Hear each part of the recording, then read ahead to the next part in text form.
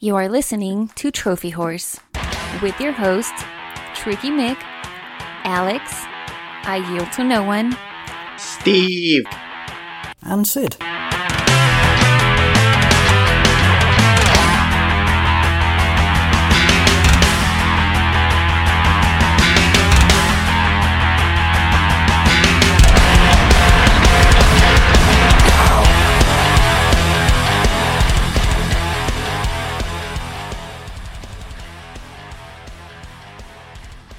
Hello, everybody, and welcome to Trophy Horrors. This is episode 504. I'm your host, Tricky Mick. Alongside with me, the man, the myth, the legend. It's Alex. Tricky, I guess you're going to be puckering up those lips because given who our guest is today, I think are you going to apologize? Are you going to play nice? Are you going to show the proper respect to our illustrious guest?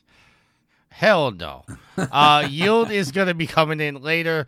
But our guest, the one that thinks Alex thinks I need to pucker up to, he is my trophy biatch. It's Resident Daryl. What up, everybody? Thank you so much, King of Exceptions. I appreciate you having me on the show. You're a dick. I started listening to a couple episodes of the Loop Bros because, I had nothing better to do with my life. And Daryl and Kalai and Joe and JT, they all like to talk smack, and even Game Squad threw out some a serious accusation there, Daryl, and I hope you set the record straight. Knowing you probably didn't. Game Squad apparently thinks for some reason that I had my wife getting me trophies in our last trophy war. I didn't stop that either. I just let it fester. I let it go. Yeah, and you need to correct that, sir, because nobody's earned a trophy on my account except for me.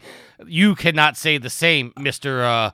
Goat Simulator. I thought for just 1 second. I was like, you know what? I might need to correct it. And then I remembered a certain somebody who, when I told their wife, I said, tell her I said hello. His response was, hey, wife, Daryl said, shut up. And I'm like, that's not what I said at all. As a matter of fact, every time I try to say something nice to the goddess, you go behind and say, I did something wrong or something foul, something completely out of character for me.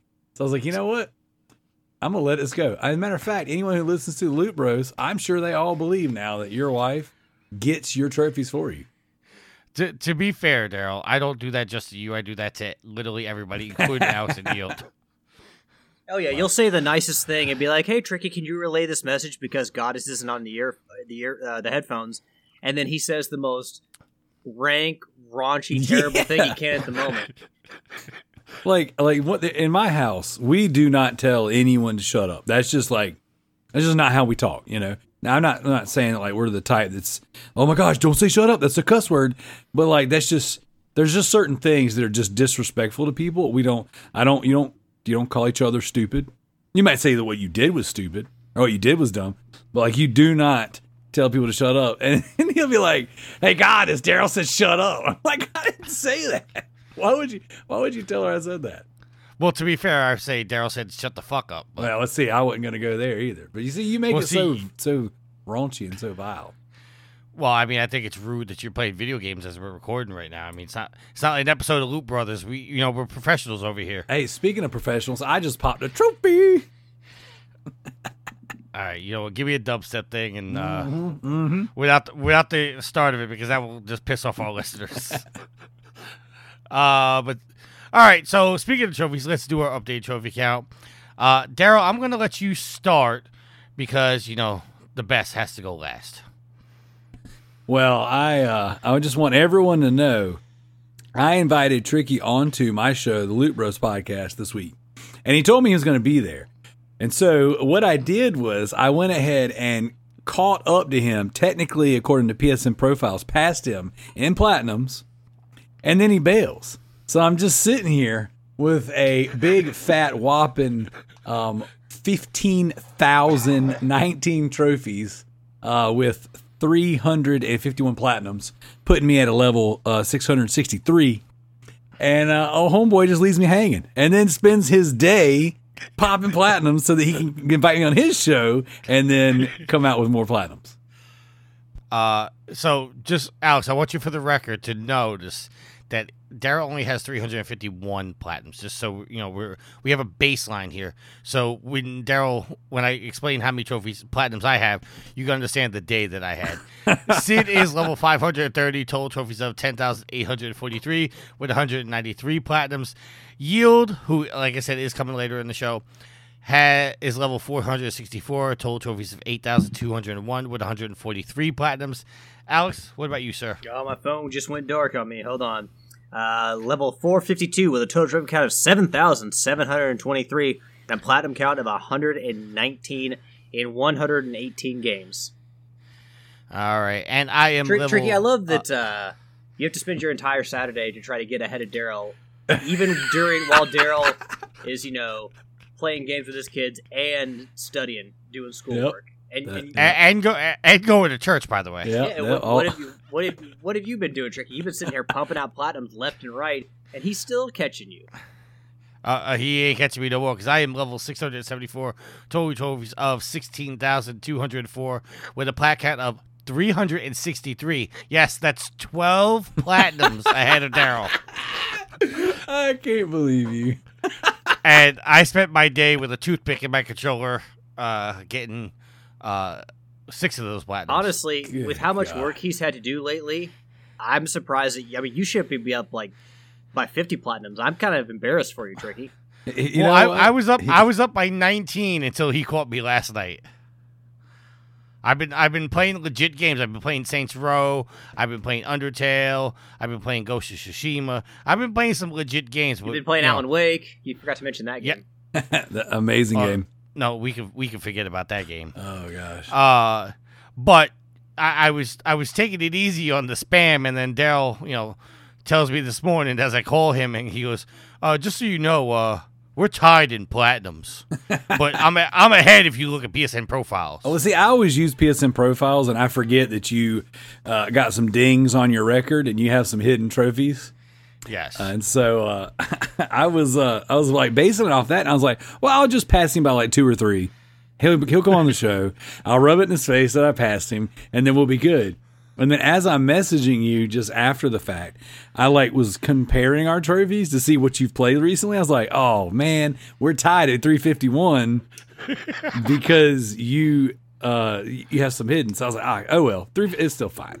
But what I wanted to do was, because I had formally accepted your challenge, was to have you come on. Which I haven't heard yet because I don't listen to such a shitty show. He was listening to the show, everybody, and then he got his feelings hurt because we brought up how many exceptions he needs to participate in every event.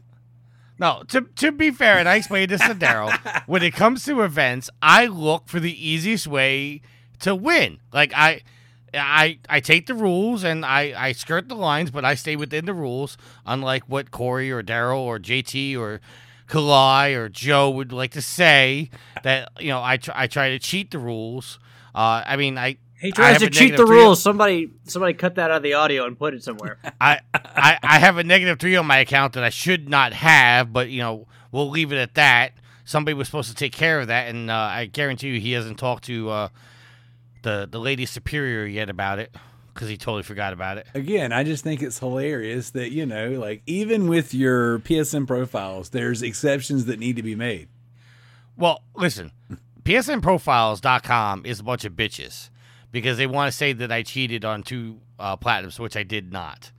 But, to stay with the competitive, because actually I was asked by, I think it was by Gareth. He asked me to be a part of the next competition, and I told him I'm not allowed to, because part of the requirements for the little contest is that you had to be on the leaderboards, and I'm not on their leaderboards. Yep. So I couldn't compete. Yep. So. I'm just saying, the jury is out. They can make their own decision. It sounds like exceptions. I like how the jury's out, but nobody's asked me for my defense. I just get accused, and then it goes to the jury. It's like the prosecutor gets to say what the hell he wants, and the defense is like, nope, we're not going to hear you. We're just going to go straight to the jury. And I also like, I'm calling Joe out here. Joe and Levi, I'm calling you both out right now because if you want to be big men and keyboard warriors on the Facebook groups, maybe you should tag somebody so they can see it and not let it fester for a while and go, oh, see, he doesn't even respond. Oh, snap. Call it out. So you want to be a big man on the internet, have the balls to tag somebody in it. Balls. Okay? And just for the record, Alan Wake is a shitty-ass game. That game is great, dude. That is you trying so desperately hard to not like it. Daryl, I swear on anything. I listened to that show, and I was just like, I swear of course, on anything. You don't want to like the game. That's the problem. You went into it, you had your mind made up. Well, I mean, that's a fair thing to say, but I legit do not like that game. Yeah. Well, right. Hold on. This is something I brought up because Daryl made a thread on the Trophy Horse page about this. About Kratos and Alan Wake are not the same. You cannot compare the two characters. Wait, what? You can't. Why not? Because one, Kratos is pissed off and is angry and is a dick to everybody, but you know why he's a dick to everybody. Oh, you mean because he murdered his family? Yeah, he doesn't get more of a dick He was tricked into murdering his family and then wasn't given what he was promised. Alan Wake has no backstory of why he's a straight-up dick to his wife, who legit set out for a family vacation. I'm spoilers. He's under tremendous stress to get the and then he thought she was trying to Bullshit. get him to. They were on vacation. Bullshit. And he thought that she brought him on vacation and then said, "Oh, honey, this isn't actually a vacation. This is for you to write your next book. Get to work, goddammit." And he snapped on her. Oh, God, dog. Okay? So let's be real here. And we talking about Alan Wake being a dick. I mean, there might be a bigger one in this room. Hey, I admit I'm a dick. No, but you can't. But at least you know my backstory. Look, you can't sit here and say that God of War, what was it, 2017 or whatever, when that game came out? 18. You can't say that you talk about all the character development in that game and then shit on Alan Wake when the relationship between Kratos and Atreus was so terribly done.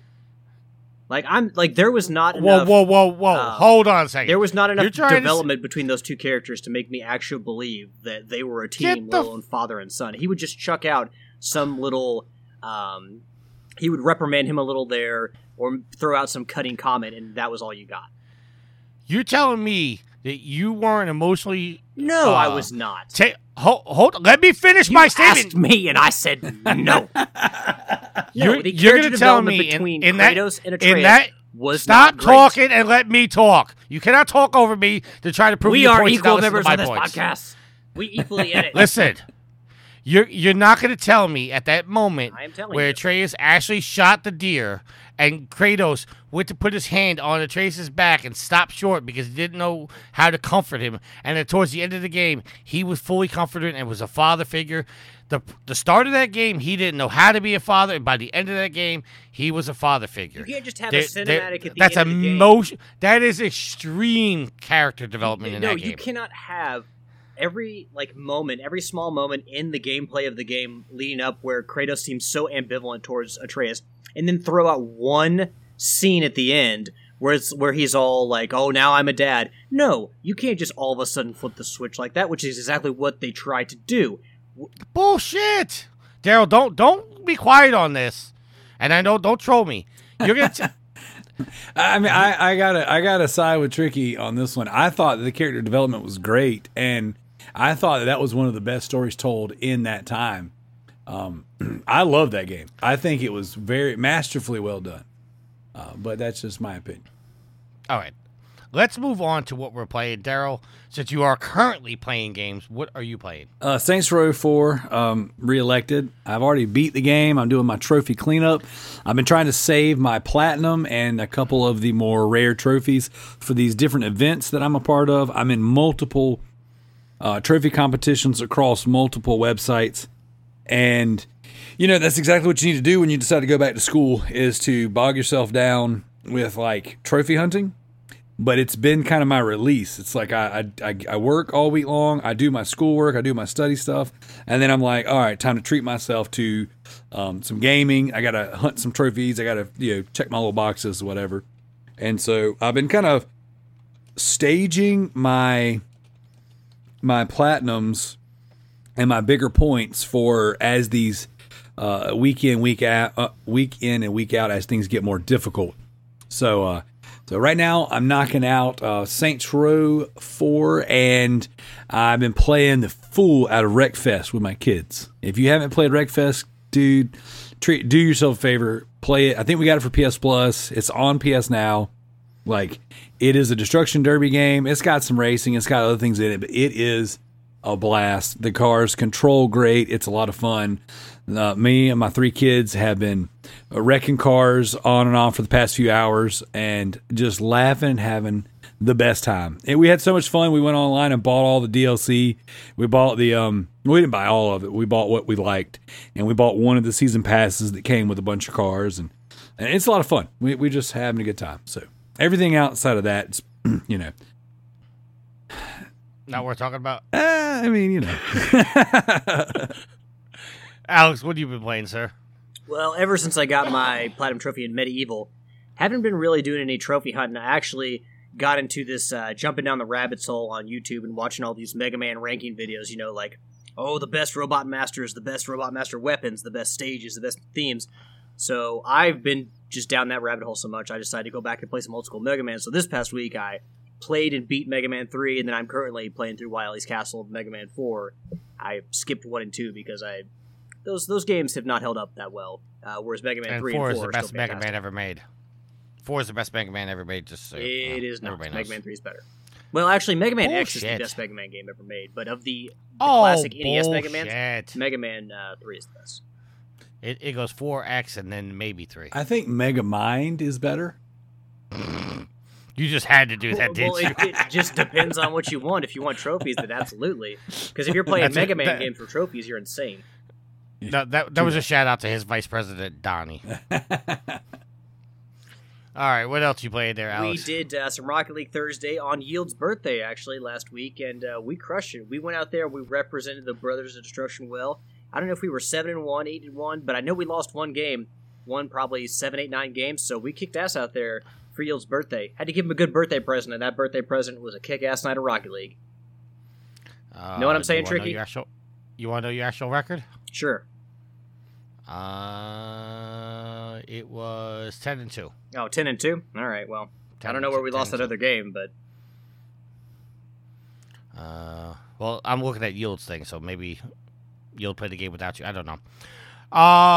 What have I been playing? I've been playing a lot of Rat Plats, especially today. I can't even pronounce the names. No, you can't. One of them. Neither can I. I'm working on PSN profiles right now because my phone is charging in the other room. Bringing it up because I was late. I got the platinum in Ball Lab 6 times. You did that 6 times? 6 times, player. Good Lord. Zippy the Circle levels 1, 11, 12, and 13, the EU version. A game that I cannot pronounce. I got the Pig D 4 times. I played Hey, Catch the Tricky, Bowl. explain that one. Explain the gameplay of the Pig D. Do I really need to? I mean, sure Alex doesn't know what the depths of what you're doing right now. I wouldn't touch that game with a 10-foot pole that Tricky's holding. Okay, so Alex, you know how to get the platinum in My Name is Mayo, right? Yeah, you gotta Basically sit just there have and tap a button until your finger falls off or something. For 10,000 times, yes. The Pig D, literally, you start the game and you hold R1 for about 2 minutes. 3 minutes. 3 minutes, and you get a platinum. This is. I want you to sit back and reflect. This is how you're spending your Sunday. This is how. No, see, because literally what I did was I started the game, I stuck a toothpick in my controller, and walked away, smoked a cigarette, came back, switched the game, did it again, went back, finished the cigarette, came back, did it again. Yeah. Okay, hold on. He says that no one gets his trophies for him. They get them themselves. He doesn't even do it. Dude, I don't need the anybody toothpick to has get earned more them. trophies in the last Yeah. how long than you have. The toothpick earned more trophies than you did today.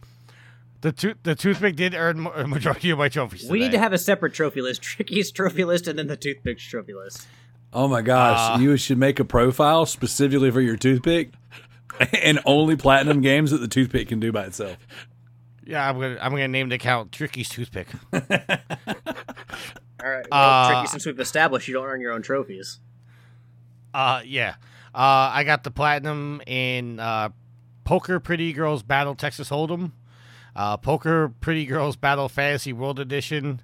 I beat Saints Row the Third. I'm playing Saints Row the 4. I'm sure the good folks at Volition really appreciate you throwing their game out there with all these other crappy games. I played Pretty Girls, Mud Wrestling 1, 2, 3, 4, 5, 7, and 20, and I also played Saints Row.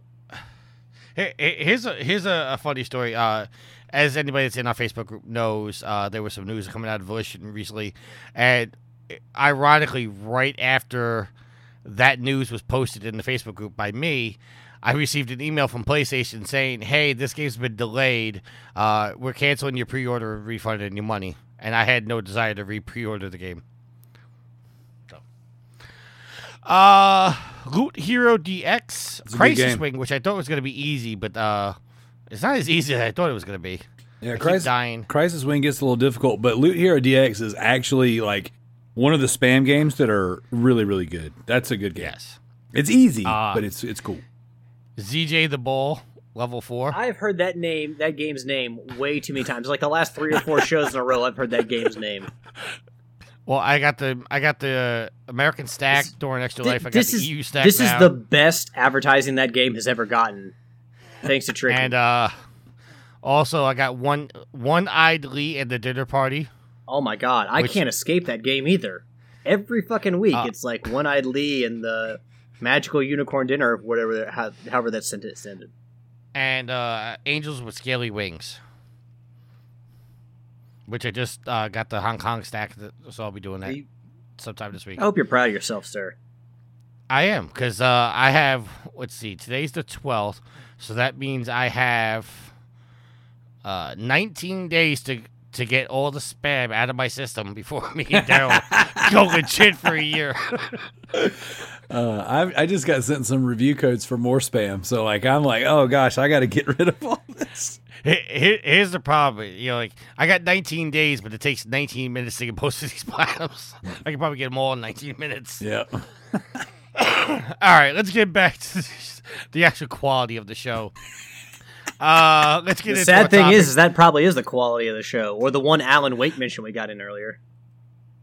We haven't done an ad on the show in a while, so Daryl, I'm going to give you an option: 1, 2, 3, or 4. Number 2. If you're enjoying the show, please be sure to join our PlayStation 4 communities. We have one for the site called Proven Gamer. We have one for the show called Trophy Horse. And remember, Horse is spelled with 2 V's because Shuhei and Sony's policies won't allow us to say Horse on the network. And when you get a shiny new platinum, you can come over to my community, which is the Platinum Guild. We might actually have to replace that ad. Yep. I don't think because communities aren't a thing anymore. The last time that ad was in the show, I just cut it out, I think. Because okay. Then Alex, yield. I can't even take it. Daryl, 1, 2, or 3. Let's do number 1.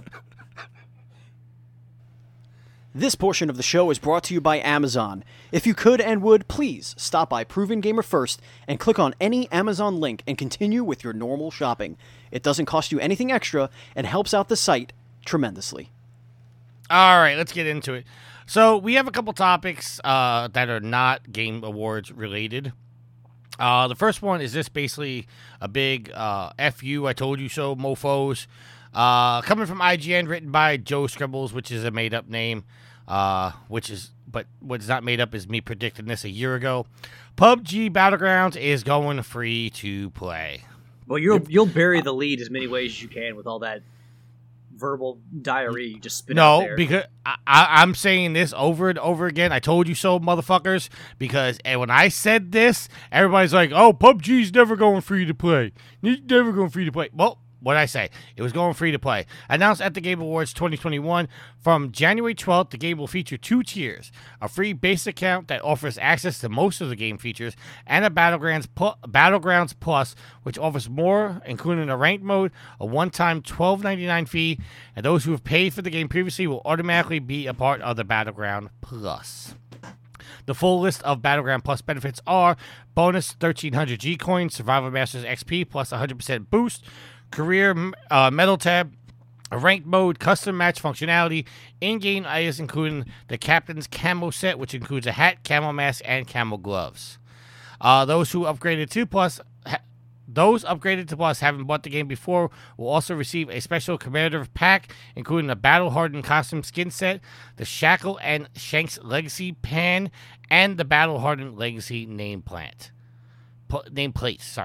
So, I just put that on there. Don't need a conversation. I just want to say, I told you motherfuckers, don't ever doubt me again. I mean, I didn't. That game sucks. I didn't say that It does you were wrong suck. about that, so why do I care No, whether it's or not you predicted this? It's directed at about 4 people that told me I was out of my fucking Well, mind. I wasn't one of them.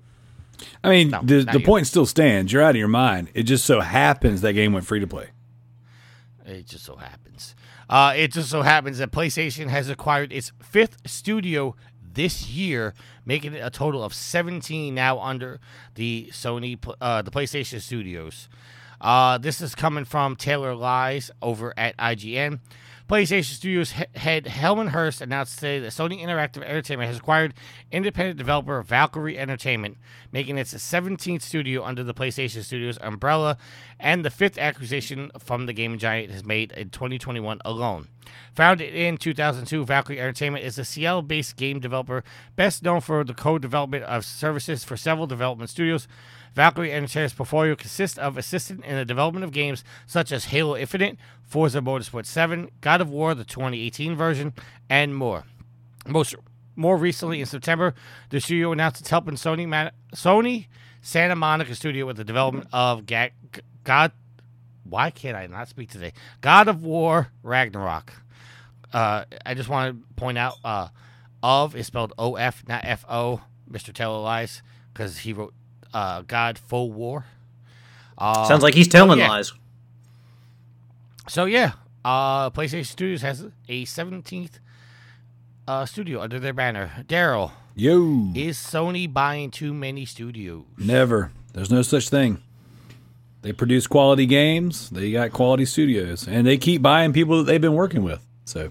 Yeah, no, and it's not like, oh, they're going out and buying big studio after big studio after big studio. Like, I'd say that Housemarque was their biggest purchase this year as far as how many people know about that studio and the number of games they put out there. But they're also making smaller purchases, making deals with smaller studios to put out games exclusively on PlayStation, and they're buying specific studios that service other areas and not just making huge games. So, for all the talk of, Sony isn't prepared for, new stuff as Microsoft is, Microsoft made a lot of new purchases this year, and all of that was centered around making games. Sony seems to be, going out and buying different studios that will perform different functions within the PlayStation Studios family. So they're not just PlayStation Studios family. So they're not just buying big studios with big names just for the hell of it. They're actually seem to have a plan to this. Oh, yeah. And I think that's awesome because if you look at just how strategic they've been, and I'm not just saying this because I'm a Sony pony, but they really have stacked their deck to where they could do anything. And if at any point in time another competitor got the leg up on them, they'd be like, oh, we need to pivot into porting our games to PC day one, faster, whatever. Boom, we can do that because we just bought a team that specializes in putting stuff on PC. What's that? We need more support studios because our bigger teams or our bigger projects are getting bogged down. We just bought all of the really good support studios that have a proven track record and have worked on some of the biggest games in the world. So, I think they've done a good job. I think they're ready for anything. All right, moving on here. Uncharted Legacy of Thieves Collection will arrive on the PlayStation 5 in January and come into PC at a later date. This is coming from IGN and is written by George Yang. Sony has announced the Uncharted Legacy of Thieves Collection will launch on the PlayStation 5 on January 28th, and at a later date for the PC, both on both Steam and Epic Games Store. The collection will include Uncharted 4: Thieves' End and Uncharted Lost Legacy. Uncharted Lost Legacy of Thieves collection will have a variety of graphical updates, including a fidelity mode for those who want to play a game on a 4K display with a 30 frames per second target frame rate. The high frame rate patch for the PS4 versions of the game makes a return as well, which targets 60 frames per second. Players who have a compatible 120 Hz display will be able to play in performance mode, which targets at 120 frames per second at a 1080 resolution. As for the PS5 features, Uncharted Legacy of Thieves collection will utilize the PlayStation 5 DualSense controller, spatial 3D audio, and adaptive triggers. Additionally, the load times are apparently near instant. That's amazing. The game will cost $50 physically and digitally. Players who have purchased Uncharted 4: Thieves and Uncharted Deluxe Legacy or the digital bundle with both games have the option to pay $10 to upgrade to the Legacy of Thieves digital version. However, there are some caveats to this collection. For starters, the release only features the single-player campaigns of both games, and the PlayStation 4 multiplayer mode is not included. There's also a promotional tie-in with the upcoming Uncharted movie. Between now and February 3rd, players who purchase or upgrade to the Legacy of Thieves collection via the PlayStation Store can now receive a voucher for one ticket to see the movie starting from its release on February 18th. This offer is only available to residents in Australia, New Zealand, the UK, and the US. So that's freaking awesome news.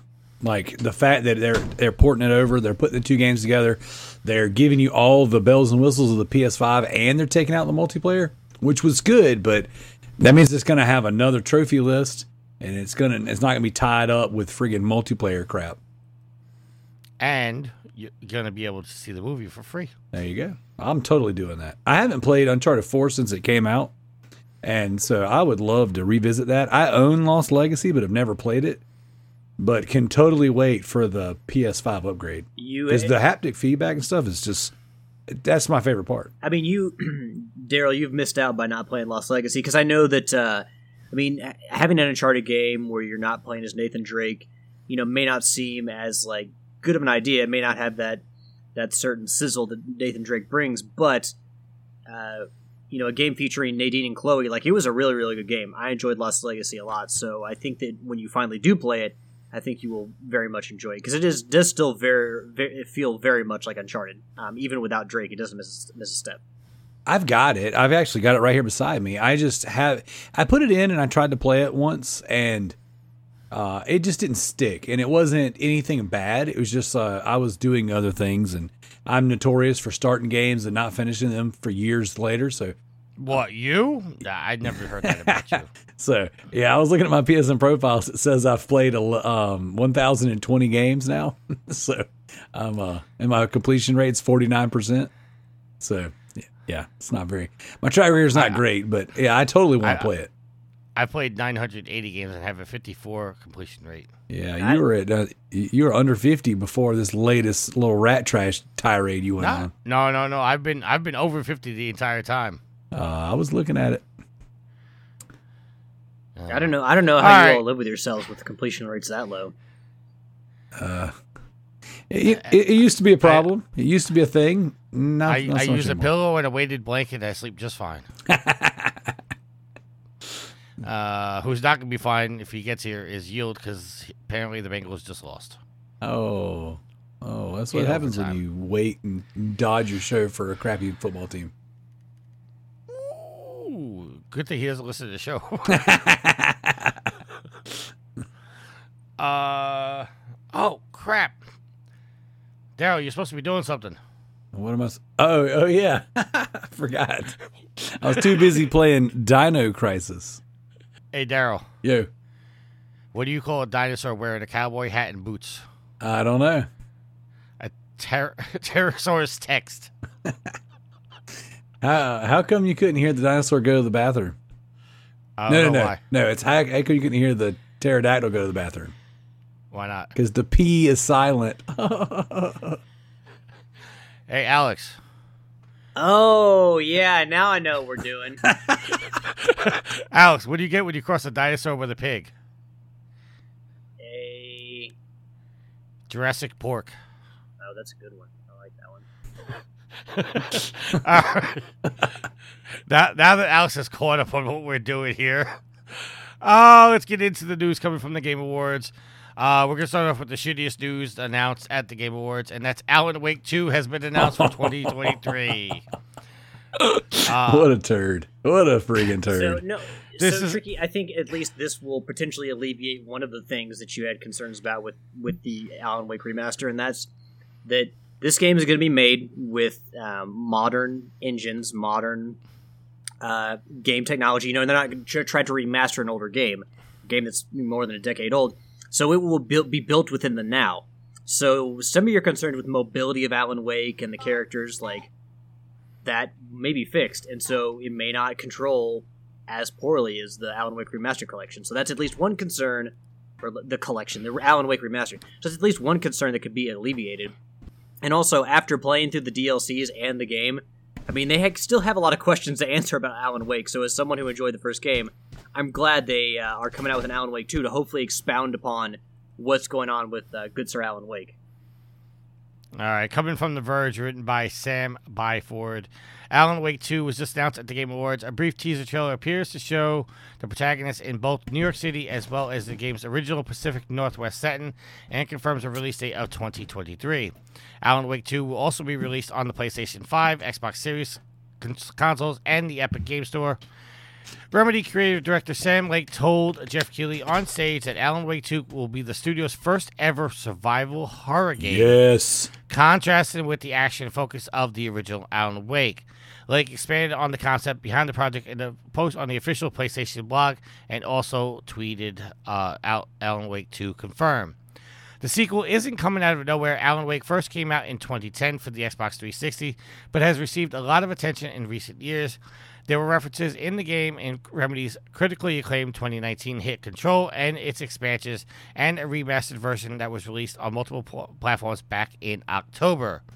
Remedy strongly hinted at the sequel's existence by confirming to The Verge that the remaster was a smaller part of a publishing deal with Epic Games that will include 2 games in the same franchise. No, I mean, I think that if they can build the game in an engine and make the movement less awkward and make the driving more comfortable where it doesn't feel as bad, and then make the platforming a little better. I mean, survival horror, so I mean, platforming may not be a huge part of it, but I think that if they can get the mobility down and make it feel more natural to walk around with Alan Wake and play as Alan Wake, I mean, could be an even better game than the original. Daryl? Yeah, I totally agree. As a survival horror fan, like, this is like amazing news. This was by far my favorite announcement of the Game Awards.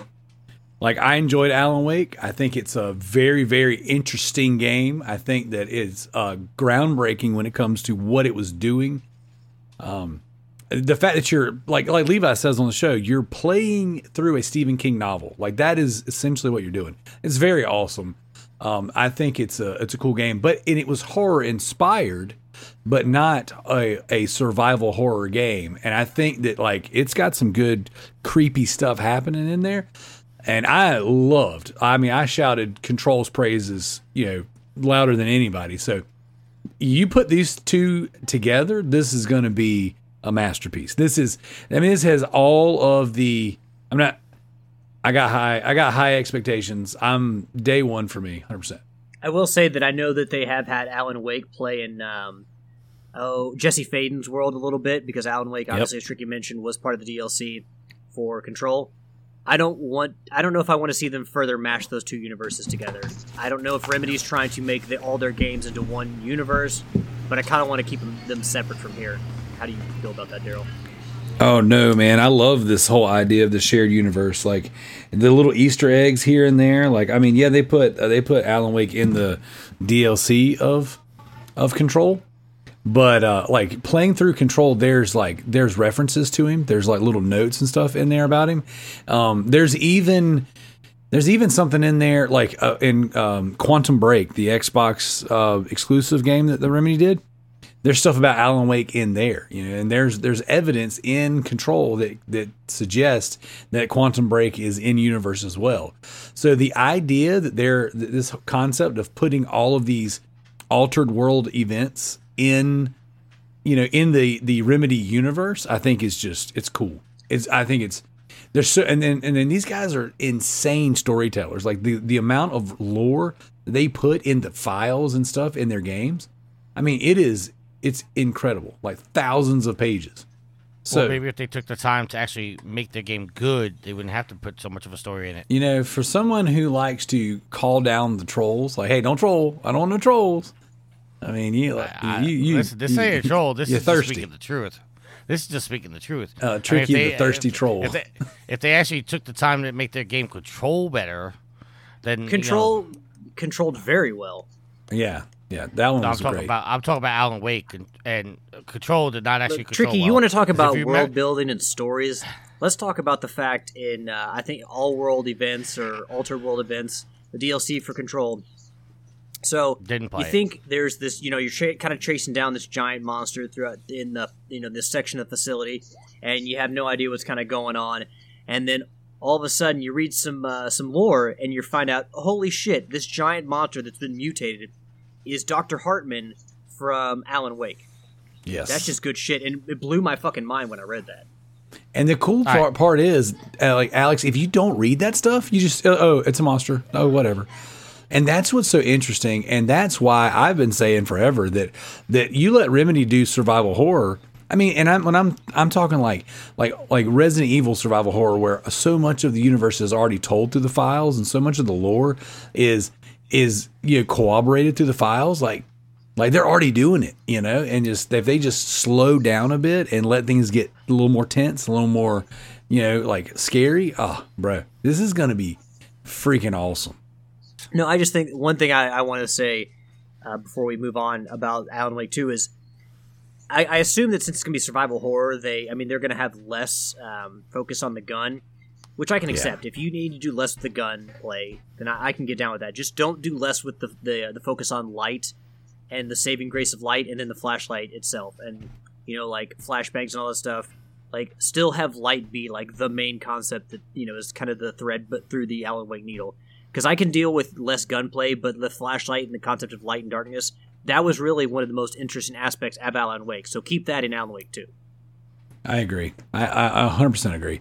And it's there's pockets of Alan Wake where the game gets a little difficult and somewhat frustrating. Like, I mean, I'm not saying that it's a perfect game, but and I played the game way after release, so it definitely has some age on it. But it is a very, very cool game with a very, very cool concept. And, the fact that we're getting a sequel now, which, I mean, the writing has been on the wall. Remedy was able to get the IP back from Microsoft, which is huge. They've been knocking, in my opinion, their games out of the park. And now they've got this stage set to where you've got all this lore, all this stuff tying you into these other games. They were able to work Alan Wake into Control, a game that was a hit. So now you've got like a new IP that calls back to an established franchise, and then coming out with this next game. Like, I mean, the table is set for them to be successful. Like, it is their game to lose. All right. Speaking of a game losing, we're going to go into our next topic. But before we do that, Yield has gotten here. Yield, how are you, sir? I'm here. You here? I'm here. How did the Bengals do? They got beaten overtime. That sucks. Considering the way they played, to tie it was something. Oh. Yield. Yes. I do have another question for you. Okay. What did the dinosaur call her blouse business? Don't know. Triceratops. Triceratops. Get it?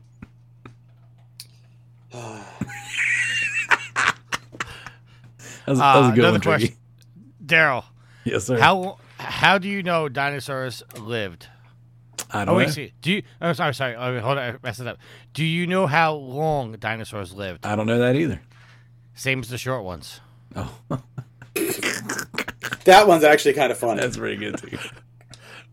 Alex. Oh, I'm ready. What is throw some dinosaur love my way? What is the nickname for someone who put their right hand in the mouth of a T-Rex? Ain't got no hand no more? Lefty. Wait, you did say right hand, right? Yeah. Okay, Yes. I got it. That was good. All right, one more before we move on. Daryl, what do you call a dinosaur with one eye? Cyclops? Eyesore. Ah. All right. I was gonna say Triceratops, but That's pretty cool. I could live with that one. All right. Speaking of living, we're going to be living in a world that has a Wonder Woman game. Yep. This is coming from The Verge and is written by Jay Peters. Wonder Woman will be starting her own game developed by Monolith Productions, a studio best known for Middle-earth: Shadow of Mordor and Middle-earth: Shadow of War. The game was announced at the Game Awards on Thursday. Monolith Productions describes the game as a, quote, single-player open-world action game and will introduce original stories set in the DC universe and allow players to become Diana of Themyscira in the fight to unite her Amazon family and the humans from the modern world, end quote. It will be a third-person open-world action game and will feature the Nemesis system made popular in the Middle-earth games that lets you build connections with friends and foes in the game. However, we don't know when the game might come out or even a release window. Yield, you just got here. Are you anyway excited for a Wonder Woman game? It depends on how it looks and how it plays. That's a pretty generic answer there, sir. Well, without knowing anything about the game, that's about as safe as I can get. You want me to jump from the ceiling? No. Honestly, DC doesn't really... DC has done absolutely crappy with their property as of late. Oof. Okay? Oof. And That I mean, Aquaman was a good movie.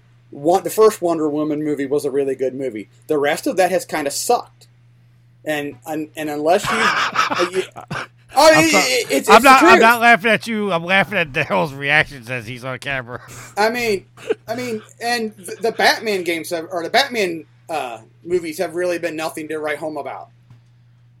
You know, since the Dark Knight series. So I mean, I'm not going to run to the mountaintops and scream that they're making a Wonder Woman game. You know, you have to impress me before I go. All right, yeah, I'm on board this train. All right, Daryl, before I let you go, Alex, are you excited for a Wonder Woman game? Unless it's a Batman game, and I kind of got my fill of Batman games through the Arkham series. But unless it's a Batman game, I don't really care about anything DC. I'm too much of a Marvel fanboy. I don't even know if fanboy is the right word, but just I've always found Marvel more interesting than DC. And I mean, I've talked about it before, like, I love teams of superheroes. I don't really have a huge interest in any one single superhero. The one thing that makes Batman a little different is because the whole nightmarish gothic atmosphere of Gotham City. But I like the X-Men. They're my favorite cartoon superheroes for a reason. It's because they're a team, and everyone has their own niche that they fill. And, you know, they fight crime and bad guys as a team. Single superheroes, I don't really care about as much. So, I mean, I haven't played Spider-Man, Miles Morales, or Marvel Spider-Man by Insomniac, so it's not like it's an insult to Wonder Woman. I just don't prefer single superhero games. Those are good games, Alex. I think you'll quite enjoy them. They do a really good job of capturing that Marvel like charm. You know, like Marvel's obviously a little more lighthearted than most of the DC stuff, and a little bit of comedy in there, but like just a really bright and enjoyable game. Both of them, Miles Morales and Marvel Spider-Man. They're both excellent. No, I have no doubt that they're good. I've heard nothing but good things about them. It's just I haven't played a Spider-Man game since the Spider-Man for PS1, so it's been a while. If you're going to jump into a game, these are the games to jump back into because they are. And I'm not just fanboying. These are actually well put together games. They are, and even the collectibles are not even a chore. I agree. There are collectibles. I think there's like 40 backpacks. You got to take pictures of, but nothing's too time consuming. You could just get it as you flow, and as you're swinging through the city. Oh shit! There's a backpack over there. Let me go get it real quick. And it's nothing's too tedious. If you're gonna jump back into a superhero game, these are the games to jump back into. I agree with Tricky. So Fair enough. I've just always been more likely somebody to play clip like that, X-Men 'cause Daryl Legends doesn't agree with me versus often. like Spider-Man. It's just the way I've always been. I like the teams. I like the co-op. Hey, those are good games, and I totally see why you'd be attracted to those. And I mean, I'm an X-Men fanboy myself, so I totally get that. But I don't think you'll be missing out when and if you get around to some Spider-Man. I think that you'll be pleasantly surprised. Quick question: Is one of the Spider-Mans or Miles Morales? Is that on the Instant Game Collection for PlayStation Plus? Because I could have sworn I saw that icon when I went to the PlayStation Store. The first one might be. I'll look right now. No, I know for a fact that Batman Arkham Knight is part of the Instant Game Collection. I just hit too many buttons. I don't think any of the Spider-Man stuff is yet. I could totally see that becoming a thing, or being something that's offered. I mean, it's probably too early for Miles Morales, obviously, but I didn't know if I swear I saw a Spider-Man logo when I was going through the Instant Game Collection, or at least saw a banner ad for it. Well, so it's not on there. I'm looking at them now. Like I said, Batman would be the only superhero game that's offered. So you've got Days Gone, Detroit Become Human. Was.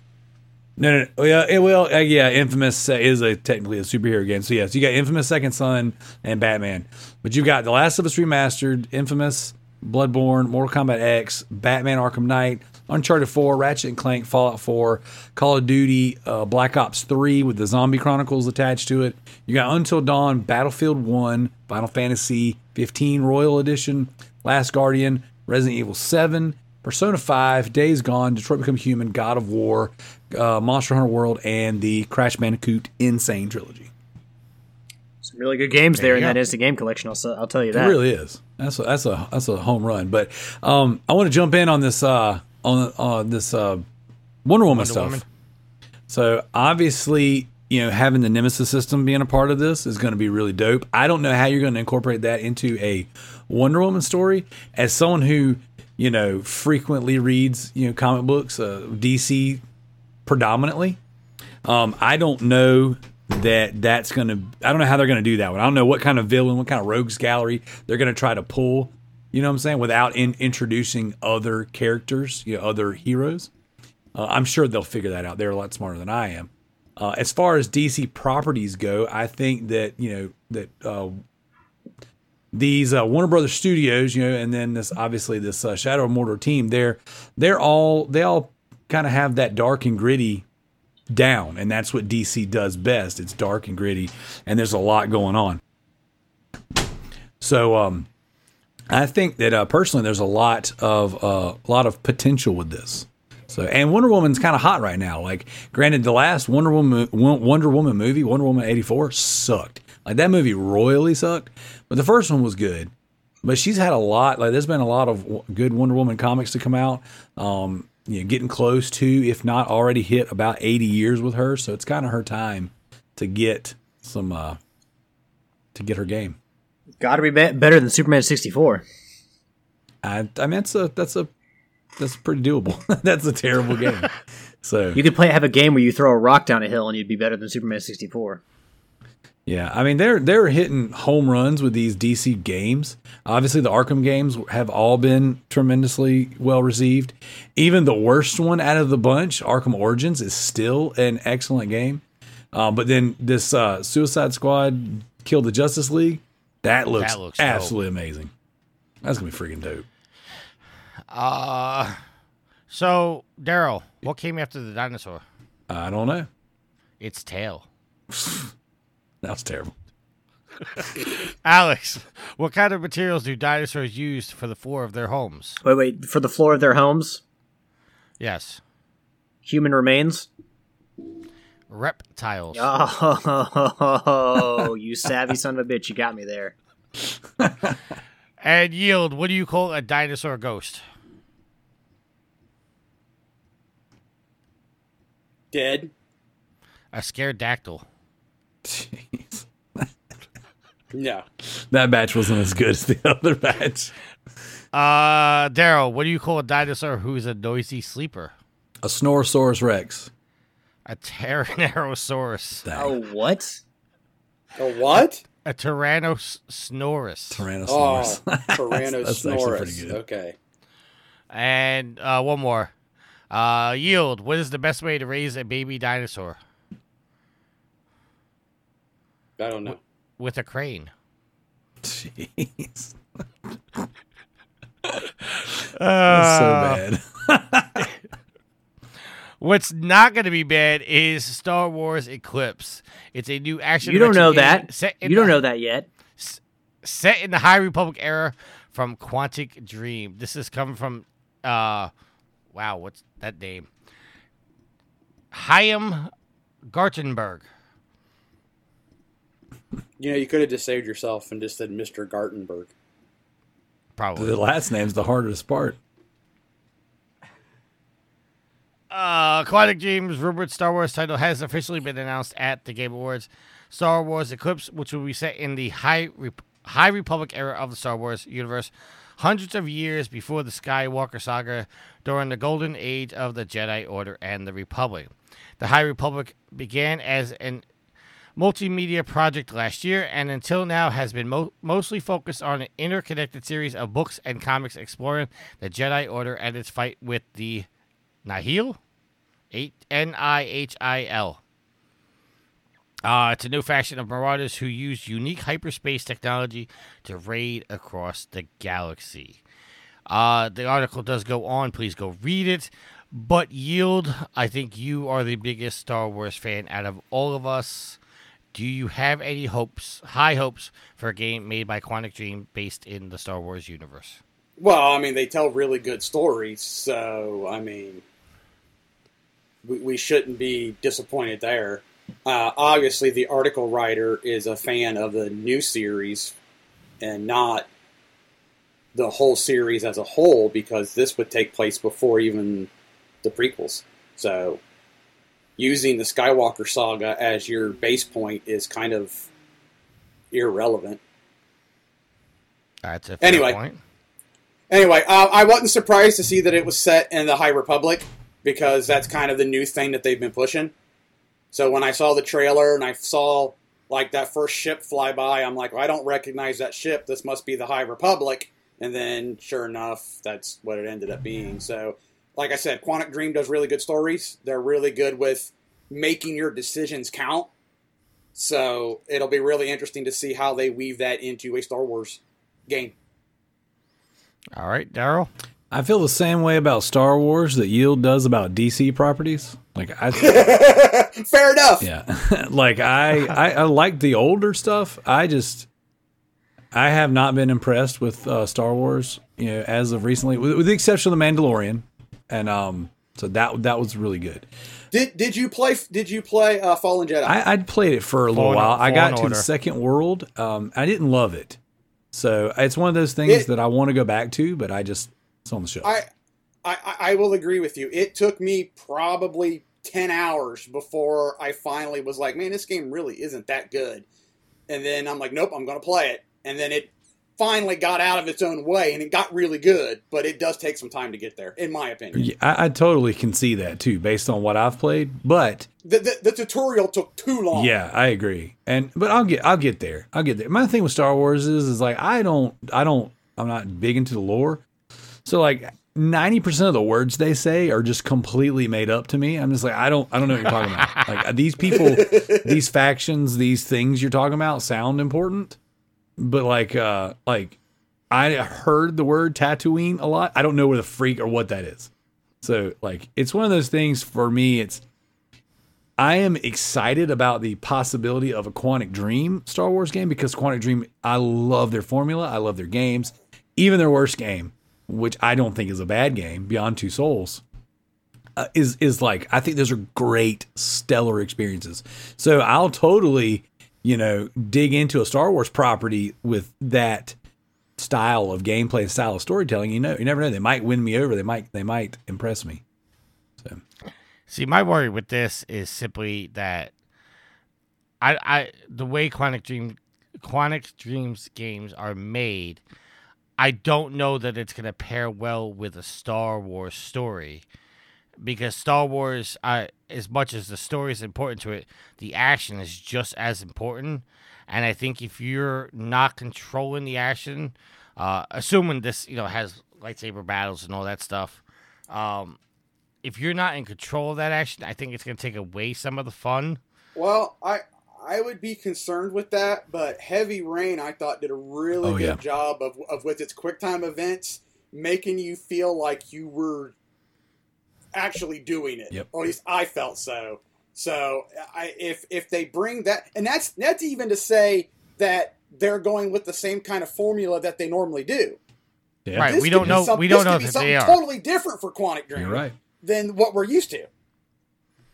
All right. Alex, but saying that they do, Heavy Rain's a good point to show that with the doing QuickTime events right, you can still feel like you are controlling the action. And that is the key, doing them right, because it's not like you're just jamming X, hit Y, or hit triangle, hit square. It's doing your button combinations. Yeah, and that's what's so great about the Quantic Dream games is like you might have a button combination of 4 different buttons, 2 of which you're holding at different times, and you really there's a lot of interaction with that, and I think that is what makes it so fun. So I can totally see a world where we do lightsaber battles, but it's you might have to hold 2 or 3 buttons and jam another one to rotate a fourth. Yeah. So I think there's definitely something that can be done there. We'll see how they handle it.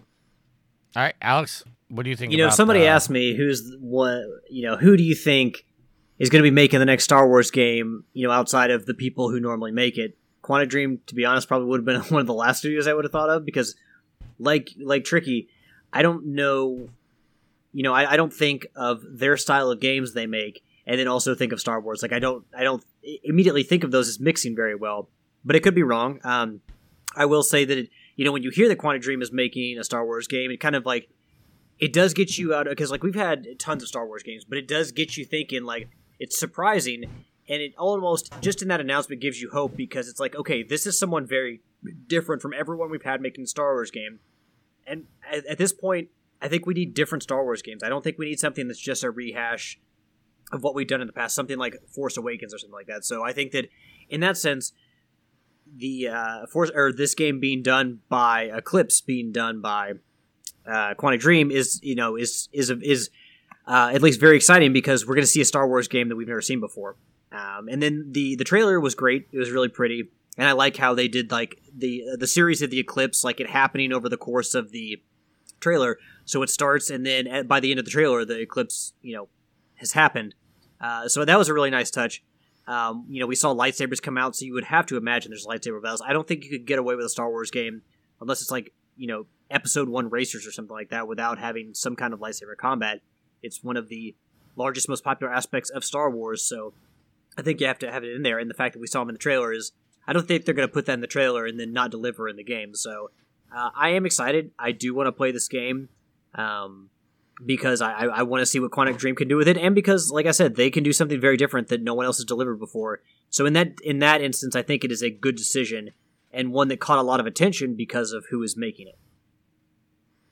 All right. It's also worth noting that Star Wars Knights of the Old Republic remake was announced earlier this year for the PS5 and PC. Ubisoft Massive Entertainment, the people behind The Division, are also working on an open-world game set in the Star Wars universe.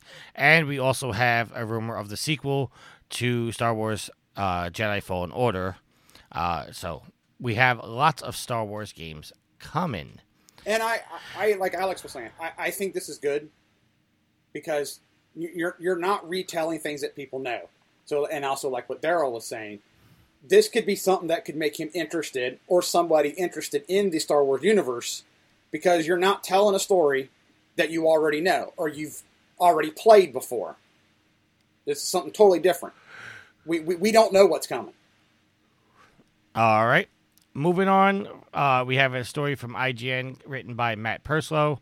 The Expanse, a Telltale series revealed at the Game Awards. Telltale Games has revealed that it's working on a video game adaptation of The Expanse, the critically acclaimed sci-fi TV show. I've actually never heard of it. Neither had I. I've watched the first episode. It's decent. Ashley and I watched a couple episodes, and we just kind of fell out of it. And started watching other things. But yeah, it's all right. All right. Well, the Expanse of Telltale series is being co-developed with Deck 9, the creators of Life is Strange, True Colors, and Before the Storm. Set before the events of the show, it will cast players as Kamina Drummer, played by actress Cara G, who reprises her role from the TV series.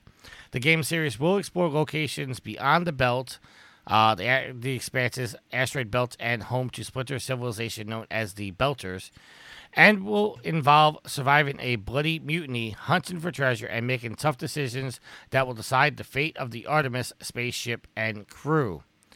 Working with a fantastic IP, The Expanse is both daunting and thrilling, said Jeff Litchford, COO for Deck 9. This is the first new IP to be announced by Telltale since it reformed back in 2019. The company previously announced it was also working on a sequel for The Wolf Among Us, which has been completely restarted with a new engine. So, Alex, I think you know more about the source material. Anything? No, I don't know. Do you think all that much? I mean, I watched maybe an episode or two more than Daryl, but I guess it's been a while since we watched those, and Same. It's hard to get into the story when you only watch the first few episodes. So, I really couldn't offer much expertise about this. I heard good things about it, which is why I started it, but I didn't start it like I should have. I was doing other things. I had it on in the background, and I was like, you know what? I probably need to pay attention to this. It's got a lot going on as far as like story, characters. It takes place in space, and or at least I think it takes place in space. It seemed like it did. So it was one of those things where I didn't give it a fair shake. And I typically don't watch a lot of TV. So when I do, it's with my wife, and I was just kind of had this on while I was doing some work in my basement. So I was like, you know what, I'll start this later. I never went back to it. All right. Well, getting back to it, the founder of Dramatic Labs is also a former Telltale Games developer. Announced Star Trek Resurgence is a story-driven game from the former Telltale devs coming in 2022. This article is coming from The Verge and is written by Ash Parrish. Hot on the heels of Star Trek Discovery, Picard, and the Lower Decks, the Star Trek franchise is getting a new video game. Dramatic Labs, a brand new studio composed of former Telltale developers, announced during the Game Awards that it's working on Star Trek Resurgence, a story-driven game reminiscent of Telltale's The Wolf Among Us and The Walking Dead. According to the game's press release, Star Trek Resurgence is an interactive narrative video game that tells an original story set in the era shortly after the events of the Next Generation. Players will control two characters aboard the USS Resolute as they work to unravel a mystery in order to prevent a galactic war. Spock made an appearance in the announcement trailer, and Dramatic Labs has confirmed players will get to meet other quote, new and returning characters through a variety of dialogue, action gameplay to determine the course of the story. Dramatic Labs was founded by Kevin Brunner, co-founder of Telltale Games, and according to some sources, part of the reason why Telltale's disastrous end. Despite this, Dramatic Labs became a home for over 20 former Telltale Game employees. Star Trek Resurgence features Telltale's lead writer, creative director, and cinematic director, which might signal the studio's commitment to making the same kind of Telltale games was famous for. As in previous Telltale games, player choice will drive the experience and affect the story's outcome. Quote, as fans of Star Trek, it is truly an honor to be crafted a story which puts players right in the heart of the action, where significant choices and decisions will affect the entire narrative, end quote. This is looking to launch in spring 2022 for the Xbox, PlayStation, and on the Epic's Game Store exclusively for the PC. Wow, space really is the new frontier. Looking at all these games that were talked about at the Game Awards, you also got Starfield coming up, and then with Returnal doing well, representing well for Sony at the Game Awards, it seems like a lot of people want to play in space. Starfield is dead to this show. What, Tricky? I said Starfield and Elder Scrolls are dead to this show. Well, oh, don't be like that. Don't be a hater. What did you say about Trolls earlier? Well, none of us are going to play it. You're talking about how much you don't like Trolls and people trolling you. You know, You know, for years, because of the last generation, we've sat here and poked at Microsoft because of the fact that they didn't have any games. That was their main issue. That was their downfall last generation, was they didn't have the stories to drive gamers to them, unless you were an Xbox loyalist. And now they're doing that. Me, as a gamer, I applaud them for the simple fact of competition drives the industry. So if they start come out and they start putting out good games, Sony has to get better.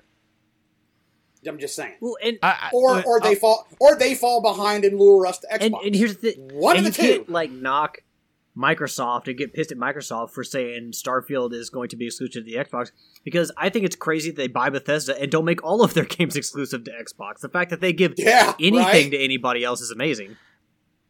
I said that in jest, but in reality, when it comes to Starfield and Elder Scrolls, I think it was a 5 or 6. Oh, it would have to be 6, wouldn't it? Never played any of them. I think it's 6. Because Skyrim was 5. As far as those two games go, yes, Microsoft bought them, but I do believe those games should come to both consoles, being that it was previously announced that way. Now, obviously, that announcement was made prior to Microsoft buying them, and Microsoft does have the option to keep them exclusive to the Xbox, and I can't get mad at them if they do. But being that both of those games were announced as multi-platform, I think that they should honor that. But here's the thing. So far that they kept Deathloop, which was a PlayStation exclusive, they kept it exclusive and didn't bring it to Microsoft. I think they should still honor that. Okay, word. here's the thing. If you don't buy an Xbox or one of their consoles, or you don't have a PC that can play Microsoft games, they don't know you shit. If you buy a PlayStation 5 and that's what you play on, Microsoft doesn't owe it to you to put the games they own on your console. I mean, the Psychonauts 2 was another, example, and again, that was crowdfunded, so Microsoft can't just untangle all those vines and say, okay, you contributed, anybody who owns a PlayStation console who contributed isn't going to get to play this game now because we own it. They can't do that. But when it comes to future games, like I said, I think they should make everything they own exclusive, because that's exactly what Sony would do. Sony's not going to put anything on a Nintendo console or a Microsoft console. Yeah, anything in the future, make it exclusive. But like I said, when it comes to those two games, and to be fair, and just to say, prove I'm not trolling here, I have no interest in playing either of those games. I'm just saying, this is what was announced. This is what you need to honor. Going forward, you want to make everything exclusive? Go ahead, do it. But just with these two games, I think they should honor their word. I think those games are going to come out broken and buggy as piss. So, well, of course, it's a Bethesda game.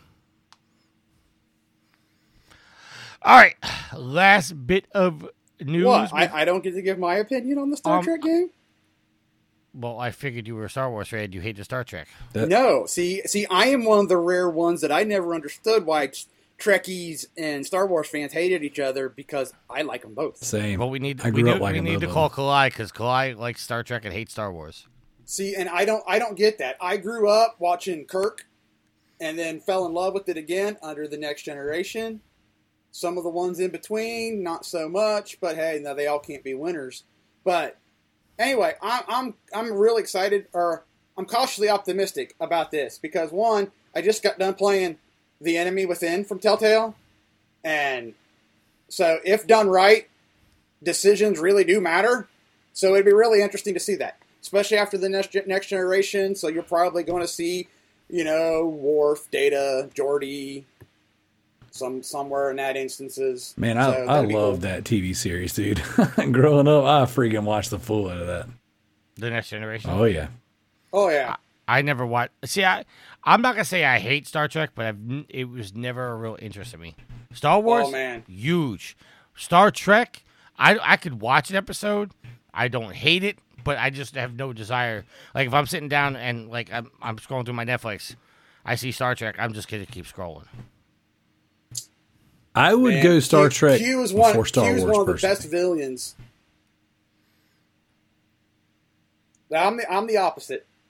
All right, fair enough. But I'm not hating on you. Star Trek is pretty good. All right, what's also pretty good is Cuphead, and apparently it's going to get some DLC being released on June 30th of 2022. Just so you know, Tricky, this DLC was actually announced in 2018 to come out in 2019, and they pushed it all the way to next June. So you don't think that I was going to say that in the article? I don't know. You made it seem like, oh, this is brand new all of a sudden when we've been waiting for this for years. Well, maybe if you actually read the agenda before the show. I do read the agenda. Fresh. Segue into your segues, back. Dang, your boy comes in trying to help out, trying to help carry the conversation, and he gets his head bit off. And you mad at Alan Wake. Breaking news, ladies and gentlemen, live from the Game Award show. Cuphead announces DLC. Tricky's like, oh my god, we're fine. It's like, oh my god, apparently we're getting Cuphead DLC. All I said was that Cuphead was getting DLC. I didn't say, oh, it's brand new DLC. You know what? Hey guys, did you guys hear the breaking news? Cuphead's getting DLC. What was the breaking news, Daryl? Cuphead's getting DLC. Can you believe it? It's the craziest thing I've ever heard in my life. No way! Matt Purslow from IGN wants to tell you about the Cuphead Delicious Last Course DLC and what day is coming out, because apparently this was due back in 2019, and Matt Purslow is not as upset as Alex that he had to wait 2 years for this DLC. It's coming out on June June 30th, 2022. The expansion will be made available on all platforms. Cuphead is available. That's Xbox One, PS4, Nintendo Switch, PC versus Steam, via Steam, and GOG. The expansion will feature Miss Chalice, better known as Cuphead veterans as the legendary Chalice, as a new playable character who comes with a modified moveset, new abilities. Miss Chalice can be used not only in the DLC, but in the original Cuphead levels as well. The DLC levels will take you to a previously undiscovered Inkwell Isle, where new weapons and magical charms will help you take on the new bosses and help Chef Salt Baker. Quote, as with so many of our fellow developers, creating games during this unique times has brought it with a host of challenges, and we're so grateful for our Cuphead community for their patience and excitement as we push to make the delicious last course a true high watermark on the studio's art design, and animation, said the co-director Chad Moldenhauer. Cuphead. Oh, wait, I'm sorry. This is the part that Alex skipped ahead. Cuphead, the delicious last course, has been delayed a number of times, first in 2019 and then again in 2020, amidst pandemic conditions. In other Cuphead news, a TV show based on the game is coming to Netflix. And for more, check out the developers reacting to a blistery fast 23-minute Cuphead speedrun. Well, I, for one, am glad Alex let me know that was coming out, because I had no idea. Well, apparently you should have known back in 2019 when it was first delayed. You should know back actually in 2018 when it was first announced. See? You're still Alex coming in clutch. You're still getting it wrong, Tricky. No, I have not had to wait as long to play this, because I think it was on Xbox first, and then later came to PlayStation and Switch. And I just played it last year, so I have not had to wait as long as some people have had to play it. But I'm excited. I mean, Cuphead is a really fun game, very challenging, but also very satisfying when you finally overcame the challenges. And for me, boss fights are the highlights of any game. So a game made completely up of boss fights, or at least almost completely. There are some platforming levels, some run and gun levels, but a game almost completely made up of boss fights, like something like Punch-Out or something. Well, that's all. Yeah, it's all boss fights. I should say Shadow of the Colossus. There's a better example. Is going to be something that I'm going to be interested in, especially with the art style and the music, because the game looks great. That hand-drawn art style, very cartoony, very, very beautiful. And then the music that goes so well with it, like the early 1900s, like 1930s, 1940s. The big band stuff. Love it. So, yeah, I'm excited to play this DLC, and because it looks like a lot of fun. It looks like, just more Cuphead, which I think would be, for anyone who played Cuphead and actually could get through the game, unlike Tricky, they would enjoy this. Oh. I can't even beat the first level. You couldn't beat the first boss, Tricky, right? No, the first level. So he didn't make it to the boss. No, but I mean, and we talk about delays and, hey, don't announce something and then delay it for years, or don't announce a release date until you're ready to put it out there. I think it's a testament to this studio's love of its community and the game itself, that they put so many years and so much effort into the DLC. So, good for them, and I'm happy that the Cuphead community can finally play this next year. Maybe. All right. Maybe. Maybe. Daryl. Yo. What did Rex say to Woody after eating a toy? To infinity and beyond. Nope, you got a friend in me. Oh, that's close though. Alex. Yes. What do you call a paleontologist who naps on the job? A siesta-ontologist. Nope, lazy bones. Gee. You're getting real lazy bones with these jokes, Yield. Tricky Mick. Yield. What did the dinosaur use to build his house?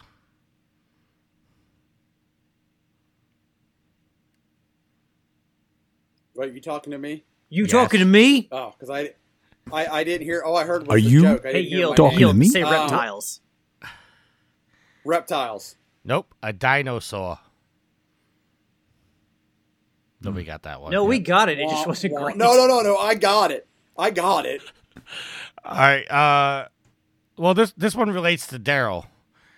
Daryl, what do you call a T-Rex who hates losing? Trickysaurus.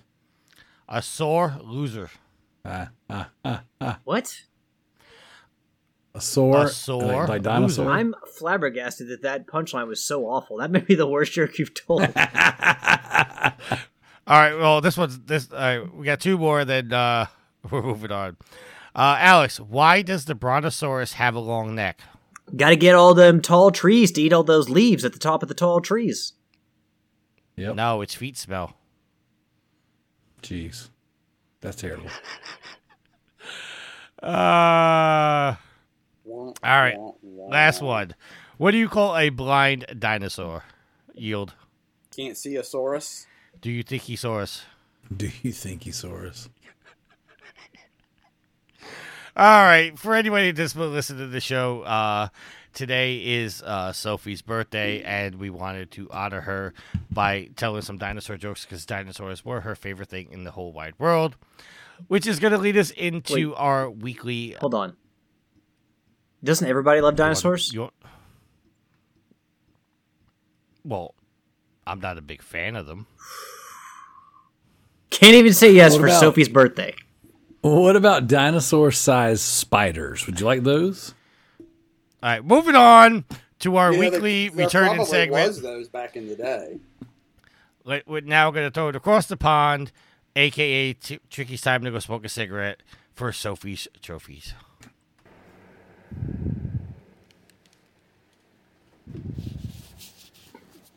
Sid, we can't hear you, mate.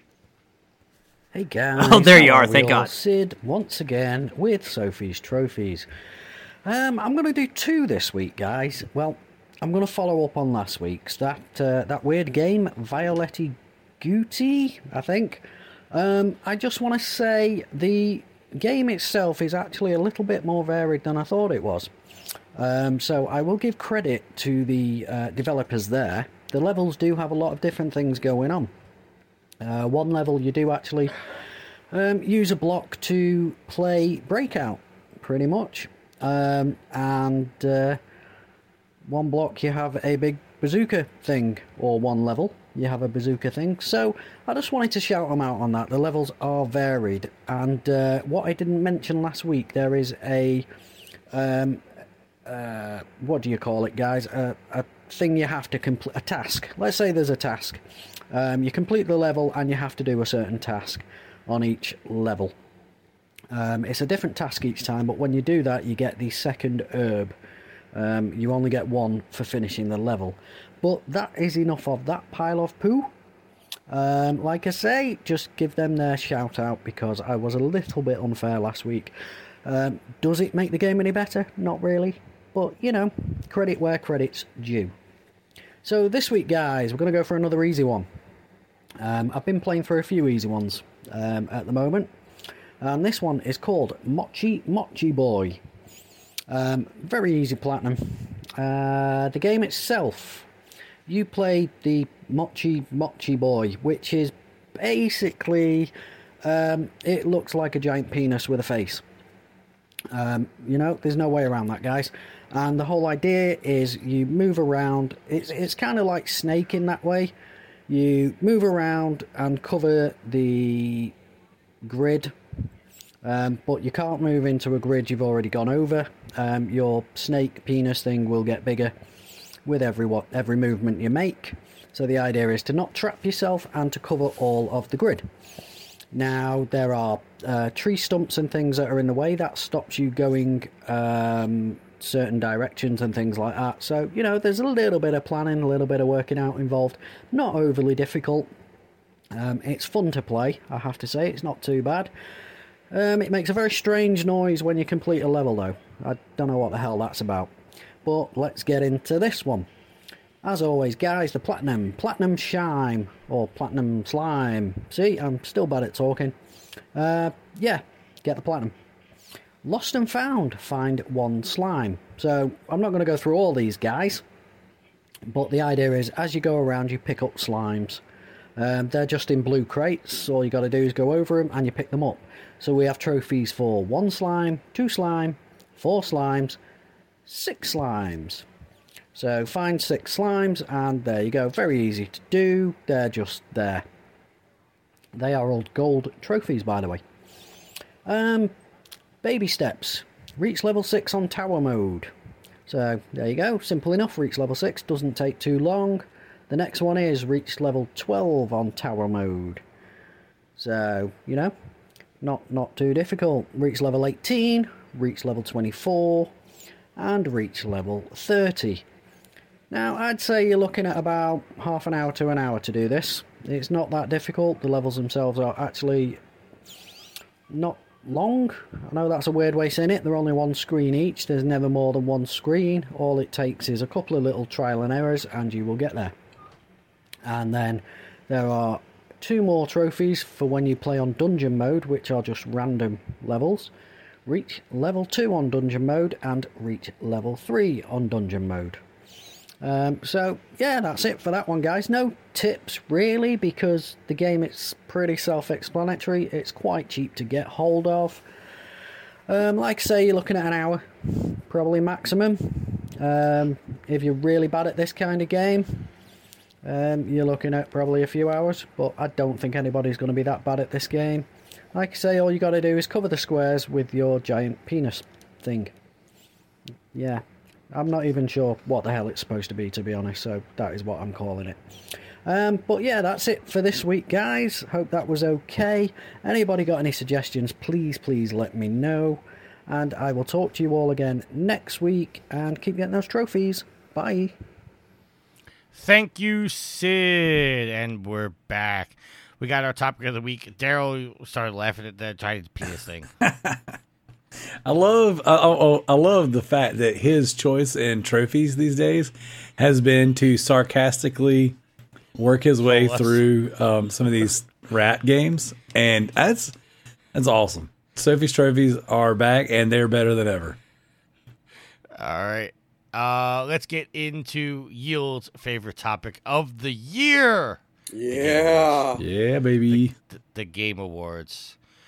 All right, so I'm going to not go over every category, but I'm going to go over some of the categories because there were some surprising winners this year. Most anticipated game, the nominees were Elden Ring, God of War Ragnarok. Jeez. Yield's favorite category. Why? The media and people in general overhype games as it is. You don't need a category to overhype games even more. If you want to do this, shine the light on games that aren't going to have the advertising budget that these games have. Then I'd be okay with it. But these games are going to be out there. You're going to know about them. Tell me about 5 most anticipated games no one gives a shit about. Am I wrong? You're not wrong. No, you're not wrong at all. Okay, thank you. But, I mean, what's that category's name? Most anticipated game that nobody knows about? Well, I'm sure there's a fancy way to spin it, but yeah, why not? How about the award for the games, the best games you should be excited about? There you go. See? All right, most anticipated games, the nominees were Elden Ring, God of War Ragnarok, Horizon Forbidden West, the sequel to Legend of Zelda Breath of the Wild, and Starfield, and your winner was Elden Ring. Which I gotta say, I have no interest in at all. They even brought out that little robot thing. It's like cringe. Best multiplayer game. Your nominees were Back 4 Blood, It Takes Two, Knockout City, Monster Hunter Rise, New World, and Valheim. Your winner was It Takes Two. Let's see. I'm not gonna go over every category here. Best RPG, Cyberpunk 2077, which I have no idea why that was even nominated. Monster Hunter Rise, Scarlet Nexus, Shin Megami Tensei 5, which Daryl played, and Tales of Arise, and your winner was Tales of Arise. Best action adventure game. Your nominees were Guardians of the Galaxy, Metroid Dread, Ratchet & Clank Rift Apart, Resident Evil Village, and Psychonauts 2. Your winner was Metroid Dread, which I don't agree with. If you guys want to have any comments, jump in here. Your best action game. Nominees were Back 4 Blood, Chivalry 2, Deathloop, Far Cry 6, and Returnal, and your winner was Returnal. Has anybody on the panel played Returnal? No, but I'm planning to. That's going to be the Christmas game I buy myself. But I am glad to see that it won the award for best action game. Got some shine. We're not going to do best community. Well, hang on. Before you go any farther, the reason why I bring that up is I've played Returnal. I bought it day one because I'm such a Housemarque fan. That game's pretty friggin' tough. And the fact that throughout the year it has continued to keep people talking about it. Tons of the podcasts I listen to, these guys are finally just now getting through it. Like they've been playing, like some of these shows, these guys are talking about how they've got 80 hours in this game and they're just now beating it. It very much has that same conversation that Bloodborne had. That it's tough, but it like makes you want to finish it. So it's pretty good. I think that's Sony has managed to do that a second time now, taking a game that's difficult, more difficult than your general consumer is going to be tolerant of, and then they've won some awards with it. It's pretty dope. Best indie game, 12 Minutes, which I want to play, and I didn't realize it was out. Death's Door, Kenya, Bridge of Spirits, Inscription, and Loop Hero, and your winner was Kenya, Bridge of Spirits. It's Kena. A fantastic game. You keep saying Kenya, it's Kena. I'm not going down that path with you. I said what I said. I pronounced it the way I want to pronounce it, and nobody knew how to actually pronounce it until the game actually was out. You make us look like fools when you keep refusing to pronounce the game correctly. Just like Joe Scribbles is a made-up name, I'm going to say Kenya. Bridge of Spirits. Best ongoing game, Apex Legends, Call of Duty Warzone, Final Fantasy 14 Online, Fortnite, and Genshin Impact. And a surprise, Fortnite did not win. It actually went to Final Fantasy 14. Best performance, your nominees, Erica Mori from Life is Strange, Giancarlo Esposito from Far Cry 6, Jason E. Kelly from Deathloop, Maggie Robinson from Resident Evil Village, and I can't even pronounce the guy from Deathloop. Just know that, I don't want to butcher your name, that's why I'm not saying it.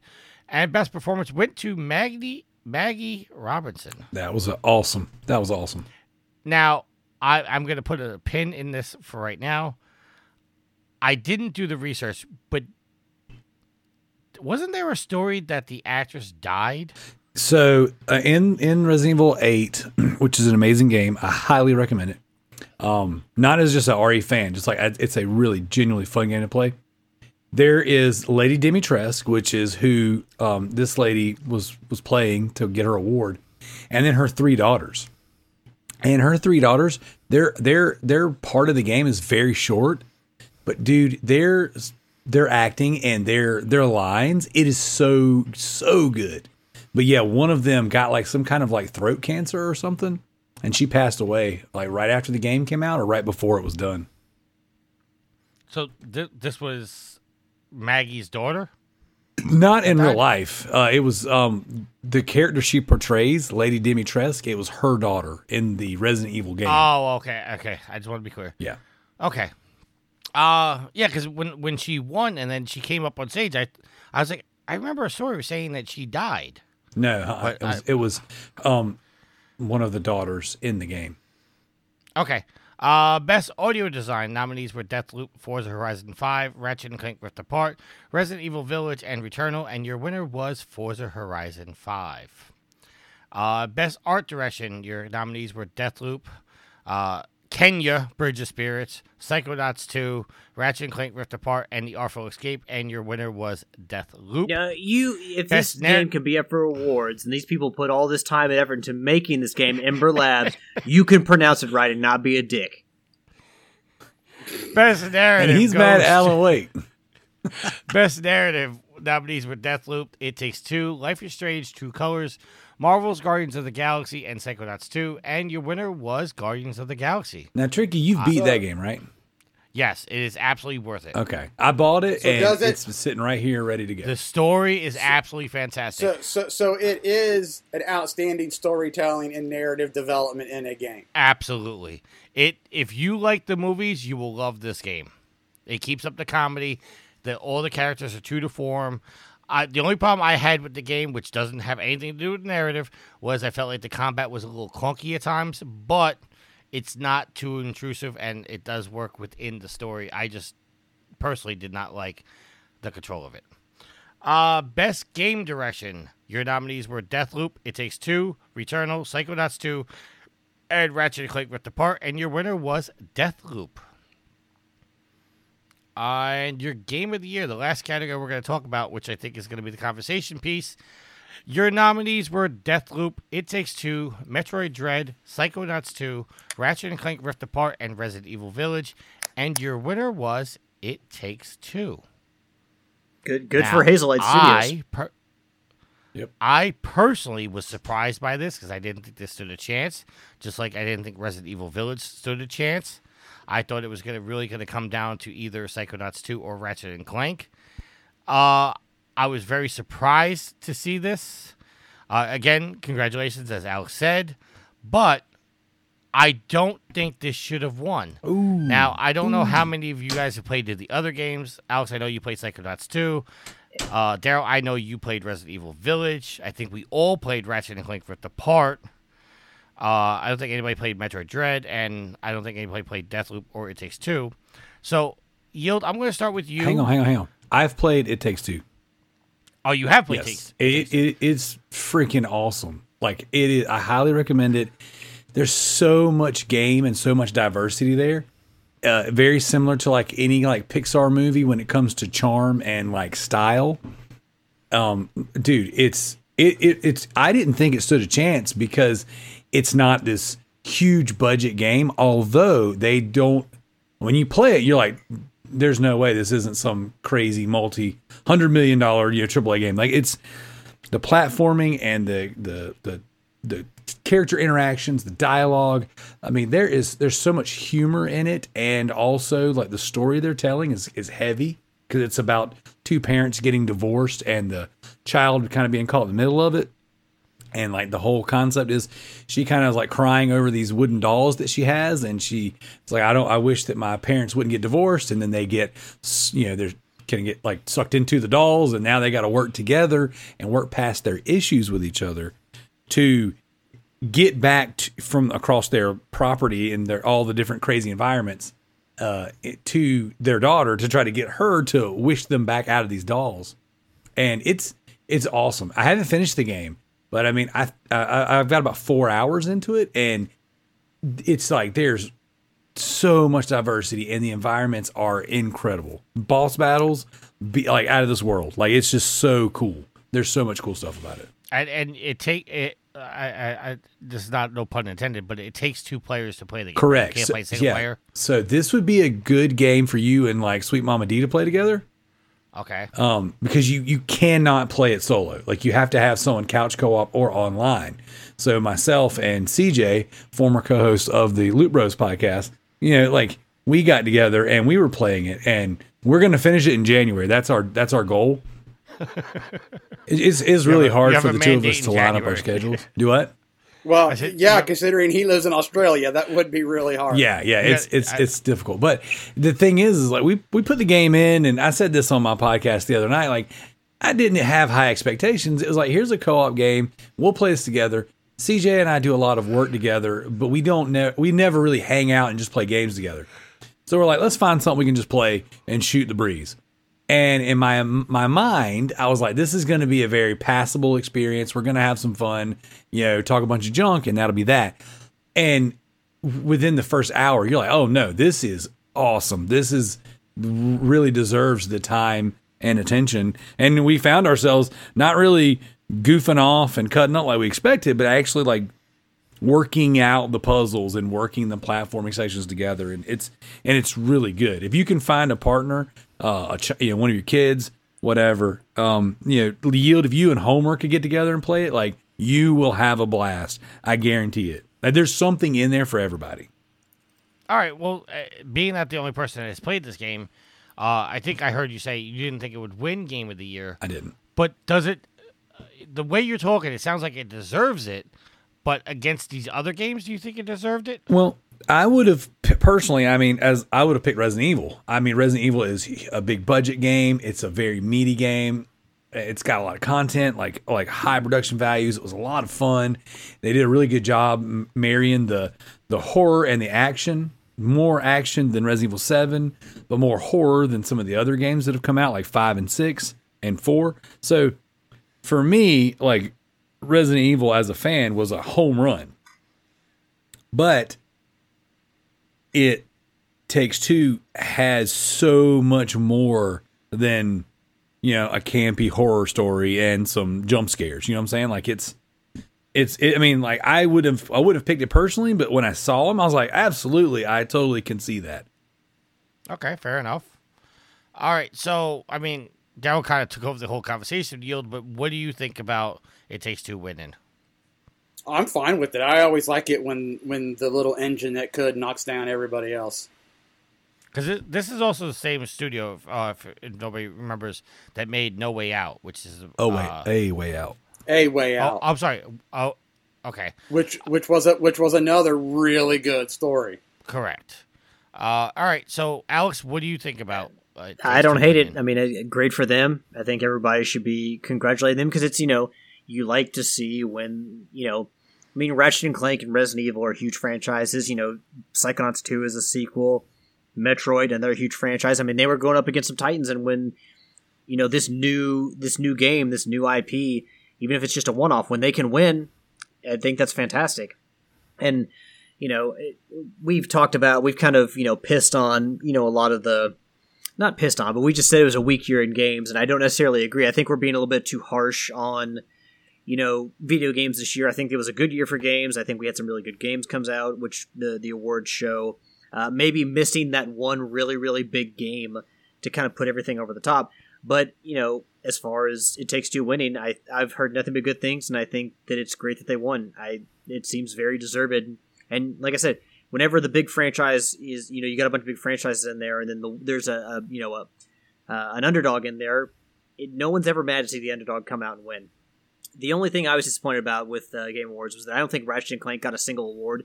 And for them to be into so many categories and it'd be such a good game, it kind of sucked that they didn't come away with an award. Because I think Insomniac definitely did deserve praise for Ratchet and Clank. All right. And like I said, I made my comments earlier. My personal game of the year was Ratchet and Clank. I want to agree with Alex saying that we were being a little too hard on this, but I don't think this was a strong year in gaming. And I'm not blaming developers. I'm not blaming publishers. Everybody having to deal with the pandemic and everything like that. I didn't really expect a strong year in gaming. I think that once, as time goes on and, people start working better not working better, but being able to go back to work, go back to the office, be able to, embrace this working from home a little bit better. I think we're going to get these games. I expected a lot more delays throughout the year. We didn't get them. But like I said, overall, I thought Ratchet & Clank should have won. I'm in agreement with Alex in the fact that Ratchet & Clank didn't get a single award. That's surprising to me because it was a fantastic game. But overall, I'm not hating on It Takes Two. I didn't play, so I can't really comment on it. And like everybody said on the show, I've heard good things about it. If it's anything like A Way Out, I expect it to be a fantastic game because I really enjoyed that game. But Daryl, me and you were talking a little bit before the show, and because Yield, I made the joke that before we started this topic that this is Yield's favorite topic because Yield has expressed that he doesn't particularly like the Game Awards. But Daryl, we talked about like people that watch the Game Awards. I don't think anybody really watches for the awards. I think it's more about the reveals and the trailers and everything else. Because there's a lot more games that got announced that I didn't put in the agenda, mostly because I didn't think our audience was going to enjoy those games, or the fact that we really couldn't talk about it. There's other games that were announced. But Daryl, overall, what did you think about the Game Awards this year?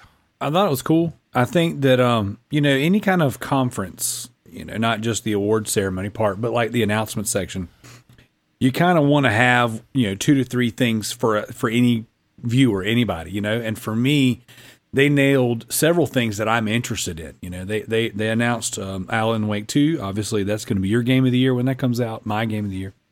But there was a Slitterhead game they announced that was like, I see that. I'm number 1 in your book. But, like the creators of Silent Hill are coming out with a new game, and they showed that off, and that was really, really interesting.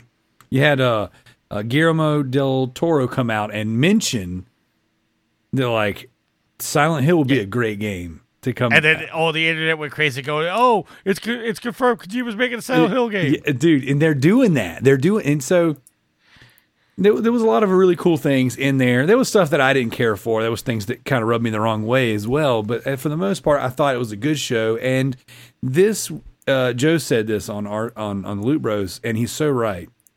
This was E3.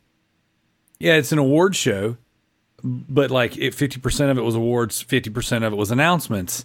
And this was one of the biggest shows when it comes to content announcements we've gotten in years. Like, to me, the quality of like reveals kind of rivals that Year of Dreams with PlayStation when we got all those crazy games announced. So I don't know. It was cool. I liked it. It appealed to me. And they do rush the announcements, but you got to do what you got to do. This was the longest show they've had yet, so I enjoyed it overall. All right, Alex, Neil, I know you didn't watch it, but going back, what you've seen and what you've heard, what did you think about the Game Awards? As far as who got the awards, I can't really argue against them. You can look at things like Cyberpunk being in there, and I don't think Cyberpunk deserved any mention at the Game Awards, quite frankly. But the winners, I think, deserve to win. I don't think you can, be mad about any of that. And as far as they definitely had some big announcements come out of the Game Awards. So, my thing is, I don't really want to sit, and maybe this is why I don't really care if E3 is a thing anymore or not. I don't want to sit there and watch a 2-3 hour television show that focuses on the Game Awards and reveals and trailers and all that. What I want to do is the day after, I'll go through, sift through everything, and then I'll watch what I want to watch and read what I want to read. And that's just how I would do it. I don't want to sit there, and watch a big, long award show. That's just kind of the way I am. It's not just about video games. I don't want to sit and watch any big, long award show for movies, TV, whatever. Music, you name it. So I just will see what comes out of it, and I will read what I want to read. And yeah, that's pretty much it. I don't think people give Jeff Keighley enough credit for the Game Awards or how... I think it's a good show. I think it's good for the game industry and to what Daryl said and Joe's point, that, if it's kind of simply kind of a new E3 and people enjoy watching it, I don't have any... I think that it is... I don't know. I think it's a necessary thing for the games industry. Because whether you like Jeff Keighley or not, whether you agree with the Game Awards or not, there's probably a lot of people that are going to go play It Takes Two because of this award show. And, maybe taking a little bit more of Yield's suggestion and spotlighting games that are smaller and don't have AAA budgets, that would be good to incorporate in there too. But as far as building excitement for the year and giving credit to people who put hard work into games this year, I think it did both of those, because there are definitely exciting things coming down the road that they highlighted. And then also, they highlighted and spotlighted people who had come out with, really great game works here this last year. So I think that they accomplished their goal. And even though I don't particularly want to watch an award show these days, I think that the Game Awards overall are a good thing. All right, Yield. I've voiced my opinions on why I am not a fan of the Game Awards. And Joe said what I was thinking, rolling into this week, rolling into the show, that it's more of an E3 thing. I think I said that in our group text that we have when we're doing Rocket League Thursday, that it's, the trailers are what's keeping it more relevant. The reveals now, to me, is what's keeping it relevant. And it's more of an E3. So, I mean, it's just not my thing. They had a couple of opportunities to win me, and they didn't, and I could care less.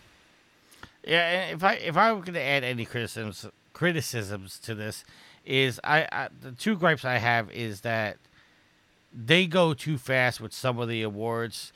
I was watching some of the pre-show, and even during the show themselves, they would give away an award, but they would come up and say, hey, this is the category, and then this is the winner. Not even giving the nominees any kind of spotlight, which I thought was a little... rushed? Not rushed, but a little disrespectful to the nominees. I mean, if you're hosting an event called the Game Awards, and you're trying to honor the best games of the year, I think it's worth taking the 10, 20 seconds it takes to mention the nominees. And if you just go, best action game, it was Metroid Dread, but you don't mention any other game that you nominated, I think it's disrespectful in one aspect, and two, then why even give the award out on the show? Give it behind the scenes, or why even have that award? That as well. So basically, what you were doing was you had how long was it? 2 hours? 3. Yeah, it was like 3 hours. So you had a 3-hour show and probably 4 hours worth of content that you're now trying to fit in there. Correct. Which is kind of, like you said, which is bad all the way around, which was what gave me that bad taste a few years ago when I'm like, screw you guys, I'm not wasting my time anymore. And the other thing that kind of left a bad taste in my mouth with this was the fact that this was the first year where the Game Awards basically partnered up with Twitch and said, hey, come co-stream the event. We'll make it easy for you. All you have to do is hit this button and you can stream, saying, hey, let's get the Twitch community, get some spotlight on some of the streamers. And then 5 or 6 times throughout the show, they were advertising one particular streamer saying, hey, come watch his stream, which made no sense because if people watching the Game Awards on Twitch, but you want us to go watch this guy stream, that made no sense to me. Like, why stream on Twitch and then say, okay, don't watch our show anymore. Go watch this one guy, which, I mean, not that I'm big in the streamer community or anything like that, but I have no idea who the hell that guy was. I didn't know who it was either. They did it like 5 times, so apparently they had a deal with him. I was going to say, you must have had a deal with them. But that made no sense to me. He says, stop watching our show, which is what we wanted you to partner up with, and then, no, go watch this dude who's going to talk over the entire show with some guest who I also didn't know. That chick, she was like a WNBA player that was also a streamer? Is that... Is that who it was? Yeah, I think that's what I was looking into that. I think she actually mentions it once because I didn't know who she was, and I thought she was... Her little cameos were friggin' terrible. I was like... Yeah.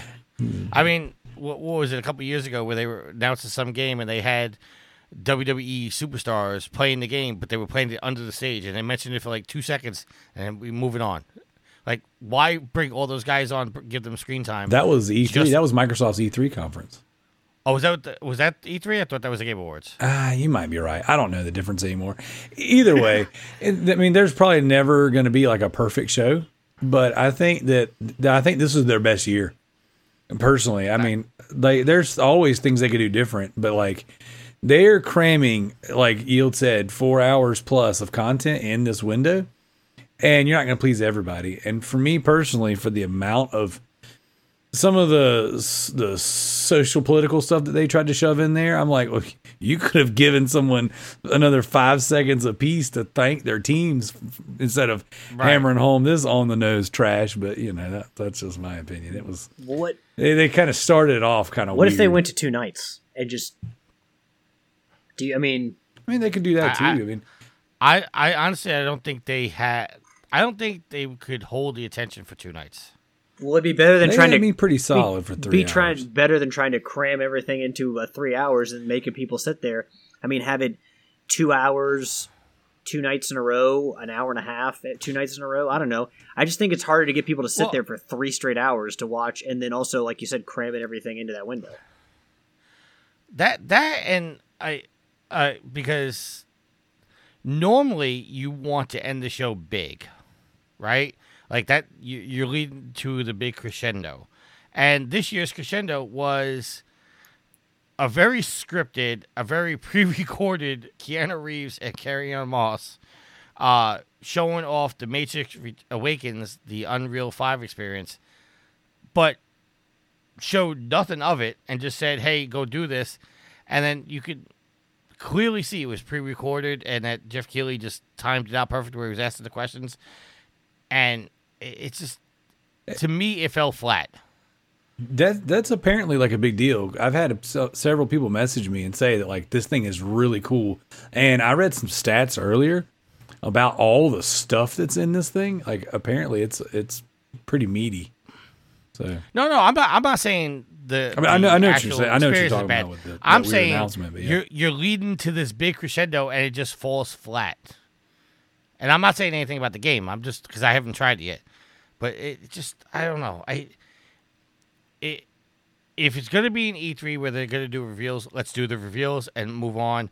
And, let's give out the awards and give out the big awards. But if you're going to give away Best Action Adventure on the pre-show, and then you're giving out Best Esports Coach on the main show, there's something seriously wrong with the way you're doing this. Nobody knows who the hell these esports coaches are. Because even if you watch on Twitch or you watch esports, you're seeing the players. You're not seeing the coaches. You want to give out an esports award on the show, do it the player, not the coach that nobody knows who the hell it is. Yeah, that esports thing is just beyond me. I think I might be too old for that. Like I don't understand it. I don't get it. I don't follow any of these people. I never even heard of them until freaking. But this is the same thing every year. You think someone who's been hosting a video game podcast for as long as I have, I would have at least heard of some of these teams, heard of these people. No, don't feel bad. I'm in the same boat. I'm just completely. Well, that's because you're not. And no offense to you, but it's because you don't watch Twitch. I know. You said many, many times, if you're going to watch somebody play a video game, you're going to sit on the couch next to them and watch them. Yeah. Damn straight. Yep. Yeah. That's just. I'm old school like that. But see, like one of the categories, I'm trying to scroll back down here. Content Creator of the Year. If you guys remember, this category was renamed because this was actually Trending Gamer of the Year. Yep. Okay, and that's when Greg Miller won. That's when Dr. Disrespect won. And then what's his face? That bigger guy that lost all that weight. Yeah, Boogie. Boogie, yeah. So now it's Content Creator of the Year, and I gotta tell you, for 5 nominees, I have no idea who the fuck. I know any of those people. Like I never even heard their name in passing. They're creating content. Right, but the point is if they're the Creator of the Year, you think you'd see their name somewhere. Yeah. And apparently, I was talking to somebody who's on the inside of this. Once you're nominated for this category, you can never be nominated again.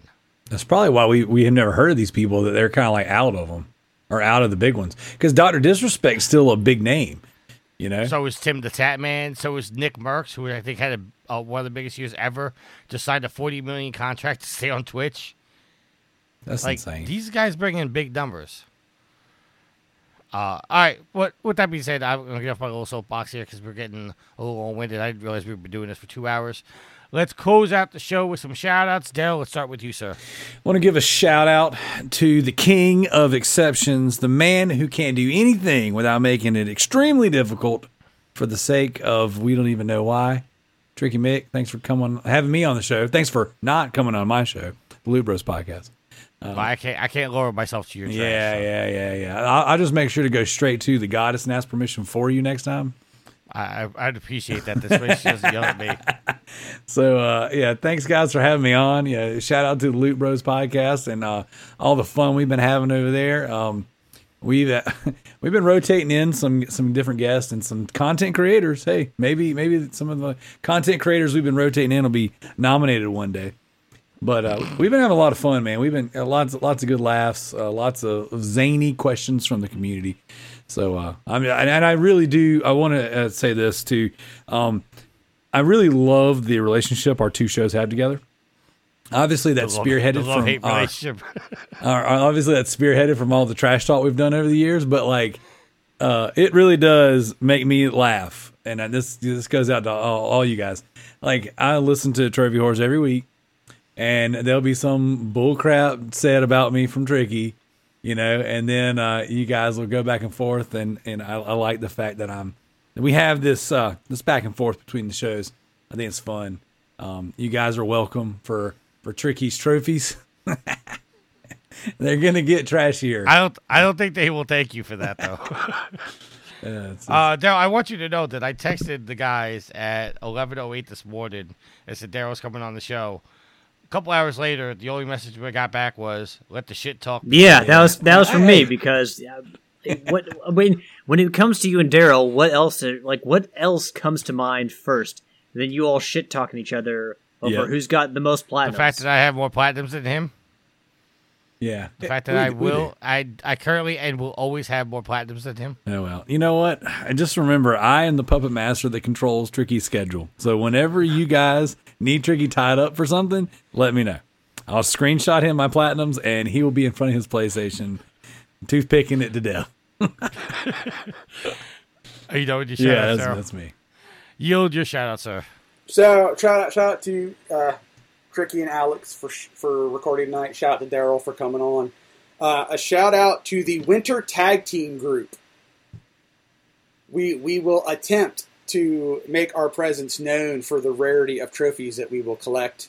That would be Gareth, Resident Daryl, the Bearded Nerds, Nitro, and myself. Yes.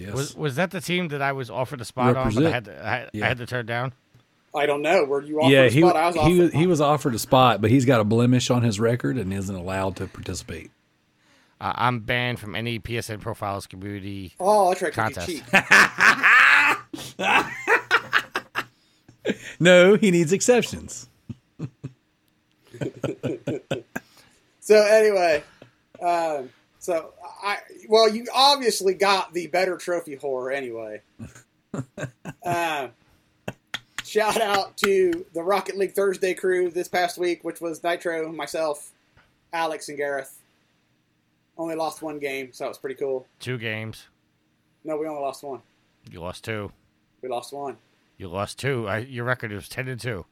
Well, what was the second one? Because I don't remember it. Alex said the same thing. I remember losing one. That was right in the middle of the night. Anyway, either 2 games. That was still pretty good.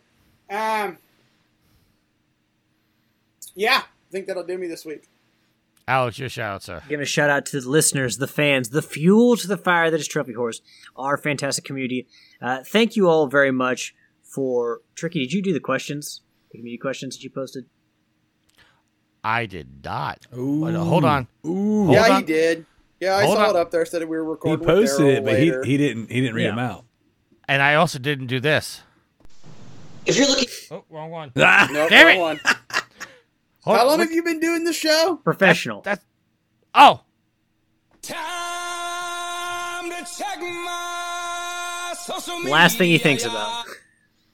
Wow. See, listeners, you thought you were going to get out of a show without it. Daryl, what's your opinion on it? Why bring up the questions? Because there's a lot of decisive. People like it, people don't like it. I think you should do it. I think you should always play the soundbite. Look, man. To the questions. Sometimes the fans don't know what they need until you tell them. You know what I'm saying? So like, we had a bunch of people write in and say, hey, the dubstep's a little loud. It's a little obnoxious. So you know what we did? We doubled down. Turn it up. And now if there's an episode, kid you not, if there's an episode where there's no dubstep played from Trophy Pops, I'll get a message. Hey man, I really missed the dubstep this week. Or if someone edits the show that's not me and they don't put it in, I get a message. Yep, you missed the trophy pop on 7.36. So yeah, blah, blah, blah. So. All right, so let's go through the questions real quick. Zachary Alexander Lefford left a message saying, "Are you saying that Daryl passed you in Platts again?"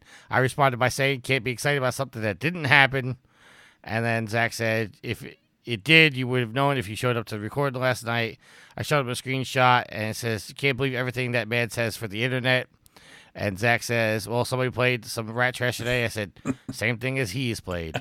Yes, but So basically, at the time of their recording, he was ahead of you. No, at the time of the recording, we were tied. We were tied, according to he PSN. technically never passed me. So that's where the PSN profiles thing got brought up because that's what I use, right? I usually keep PSN profiles brought up. I've got, on my phone, on my iPad, on my PC, everything. And I was looking at it, and it said he had 349 platinums. I was like, okay, that's easy. I passed him, and I stopped at 351. And then when he didn't make it on the show, because I was going to do a whole bit about it, he didn't make it on the show. I was just kind of looking through the app, comparing our stuff, what we've played recently, and he was at 351. Yeah. So I go back to his profile, and it says he had like 83 or 87 like trophies hidden. I was like, I forgot he cheats. I mean, needs exceptions.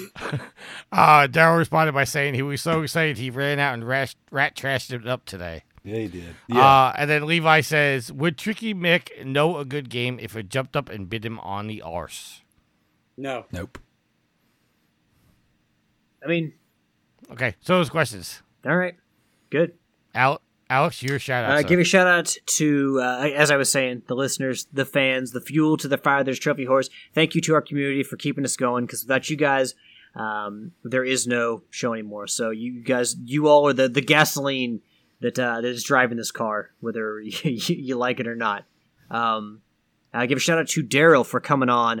Always great to have Daryl on. Thank you for spending a large chunk of your Saturday night. Or Saturday night, your Sunday night with us when you could have possibly been doing something more entertaining. Yep. Playing rat trash.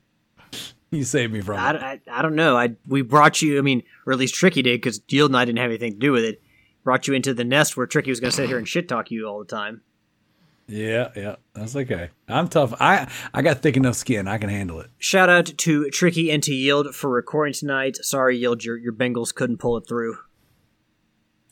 That's all right. I didn't think they'd even make it to overtime, so they did do that. I give a shout out to my loving and awesome girlfriend, Ashley. I love you, honey. Did Christmas with the kids this weekend because the kids are going to their dad's house next weekend, so we had to do an early Christmas with them. As always, I worked late Friday night, and she got it all set up and did everything, wrapped all the presents, made everything look nice, so she pulled it through with flying colors, as she always does. So I love you, honey. And the probably one of the few, if not the only time that I will ever mention anyone besides after Ashley on my shoutouts, give a shout out to Sid and Mandy, and again, a very happy birthday to Sophie.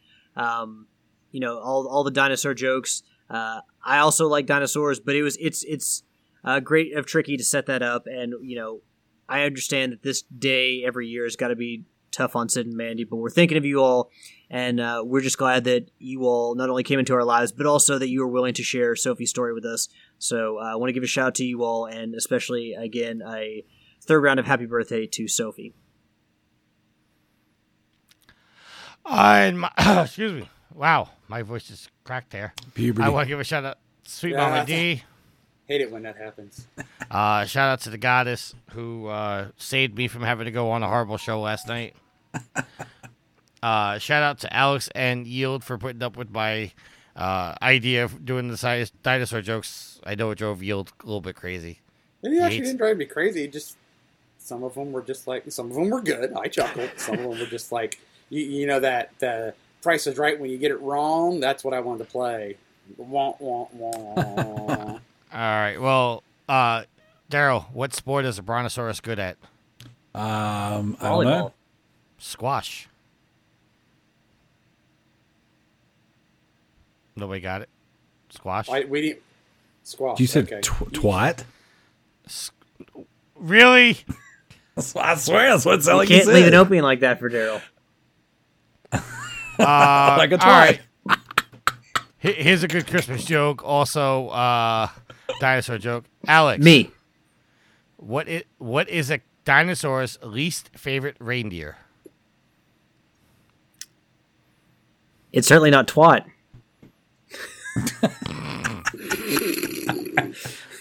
Comet. Ah, but wasn't it a meteor? Oh, that's effed up. That's too soon. Aren't they kind of the same thing? And Yield, what is found in the middle of dinosaurs? Anatomically? Whoa, twat. The letter. Well, letter it depends. What dinosaur are we talking about? No, what is found in the middle of dinosaurs? Which one? The letter S.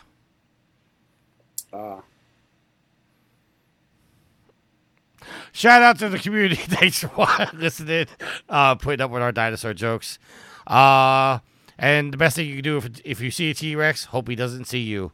Until next week, happy trophy hunting. Later. Later.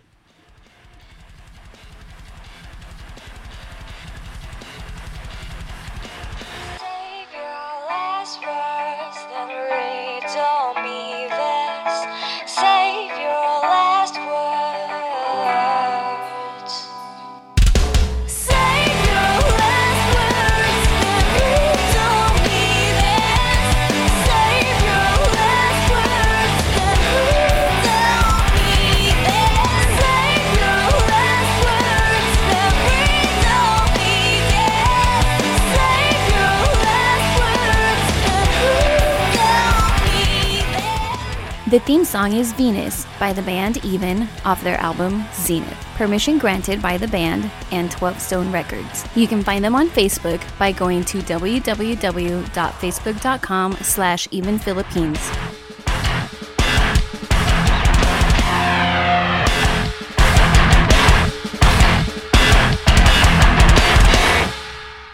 How many dinosaurs can jump higher than a house?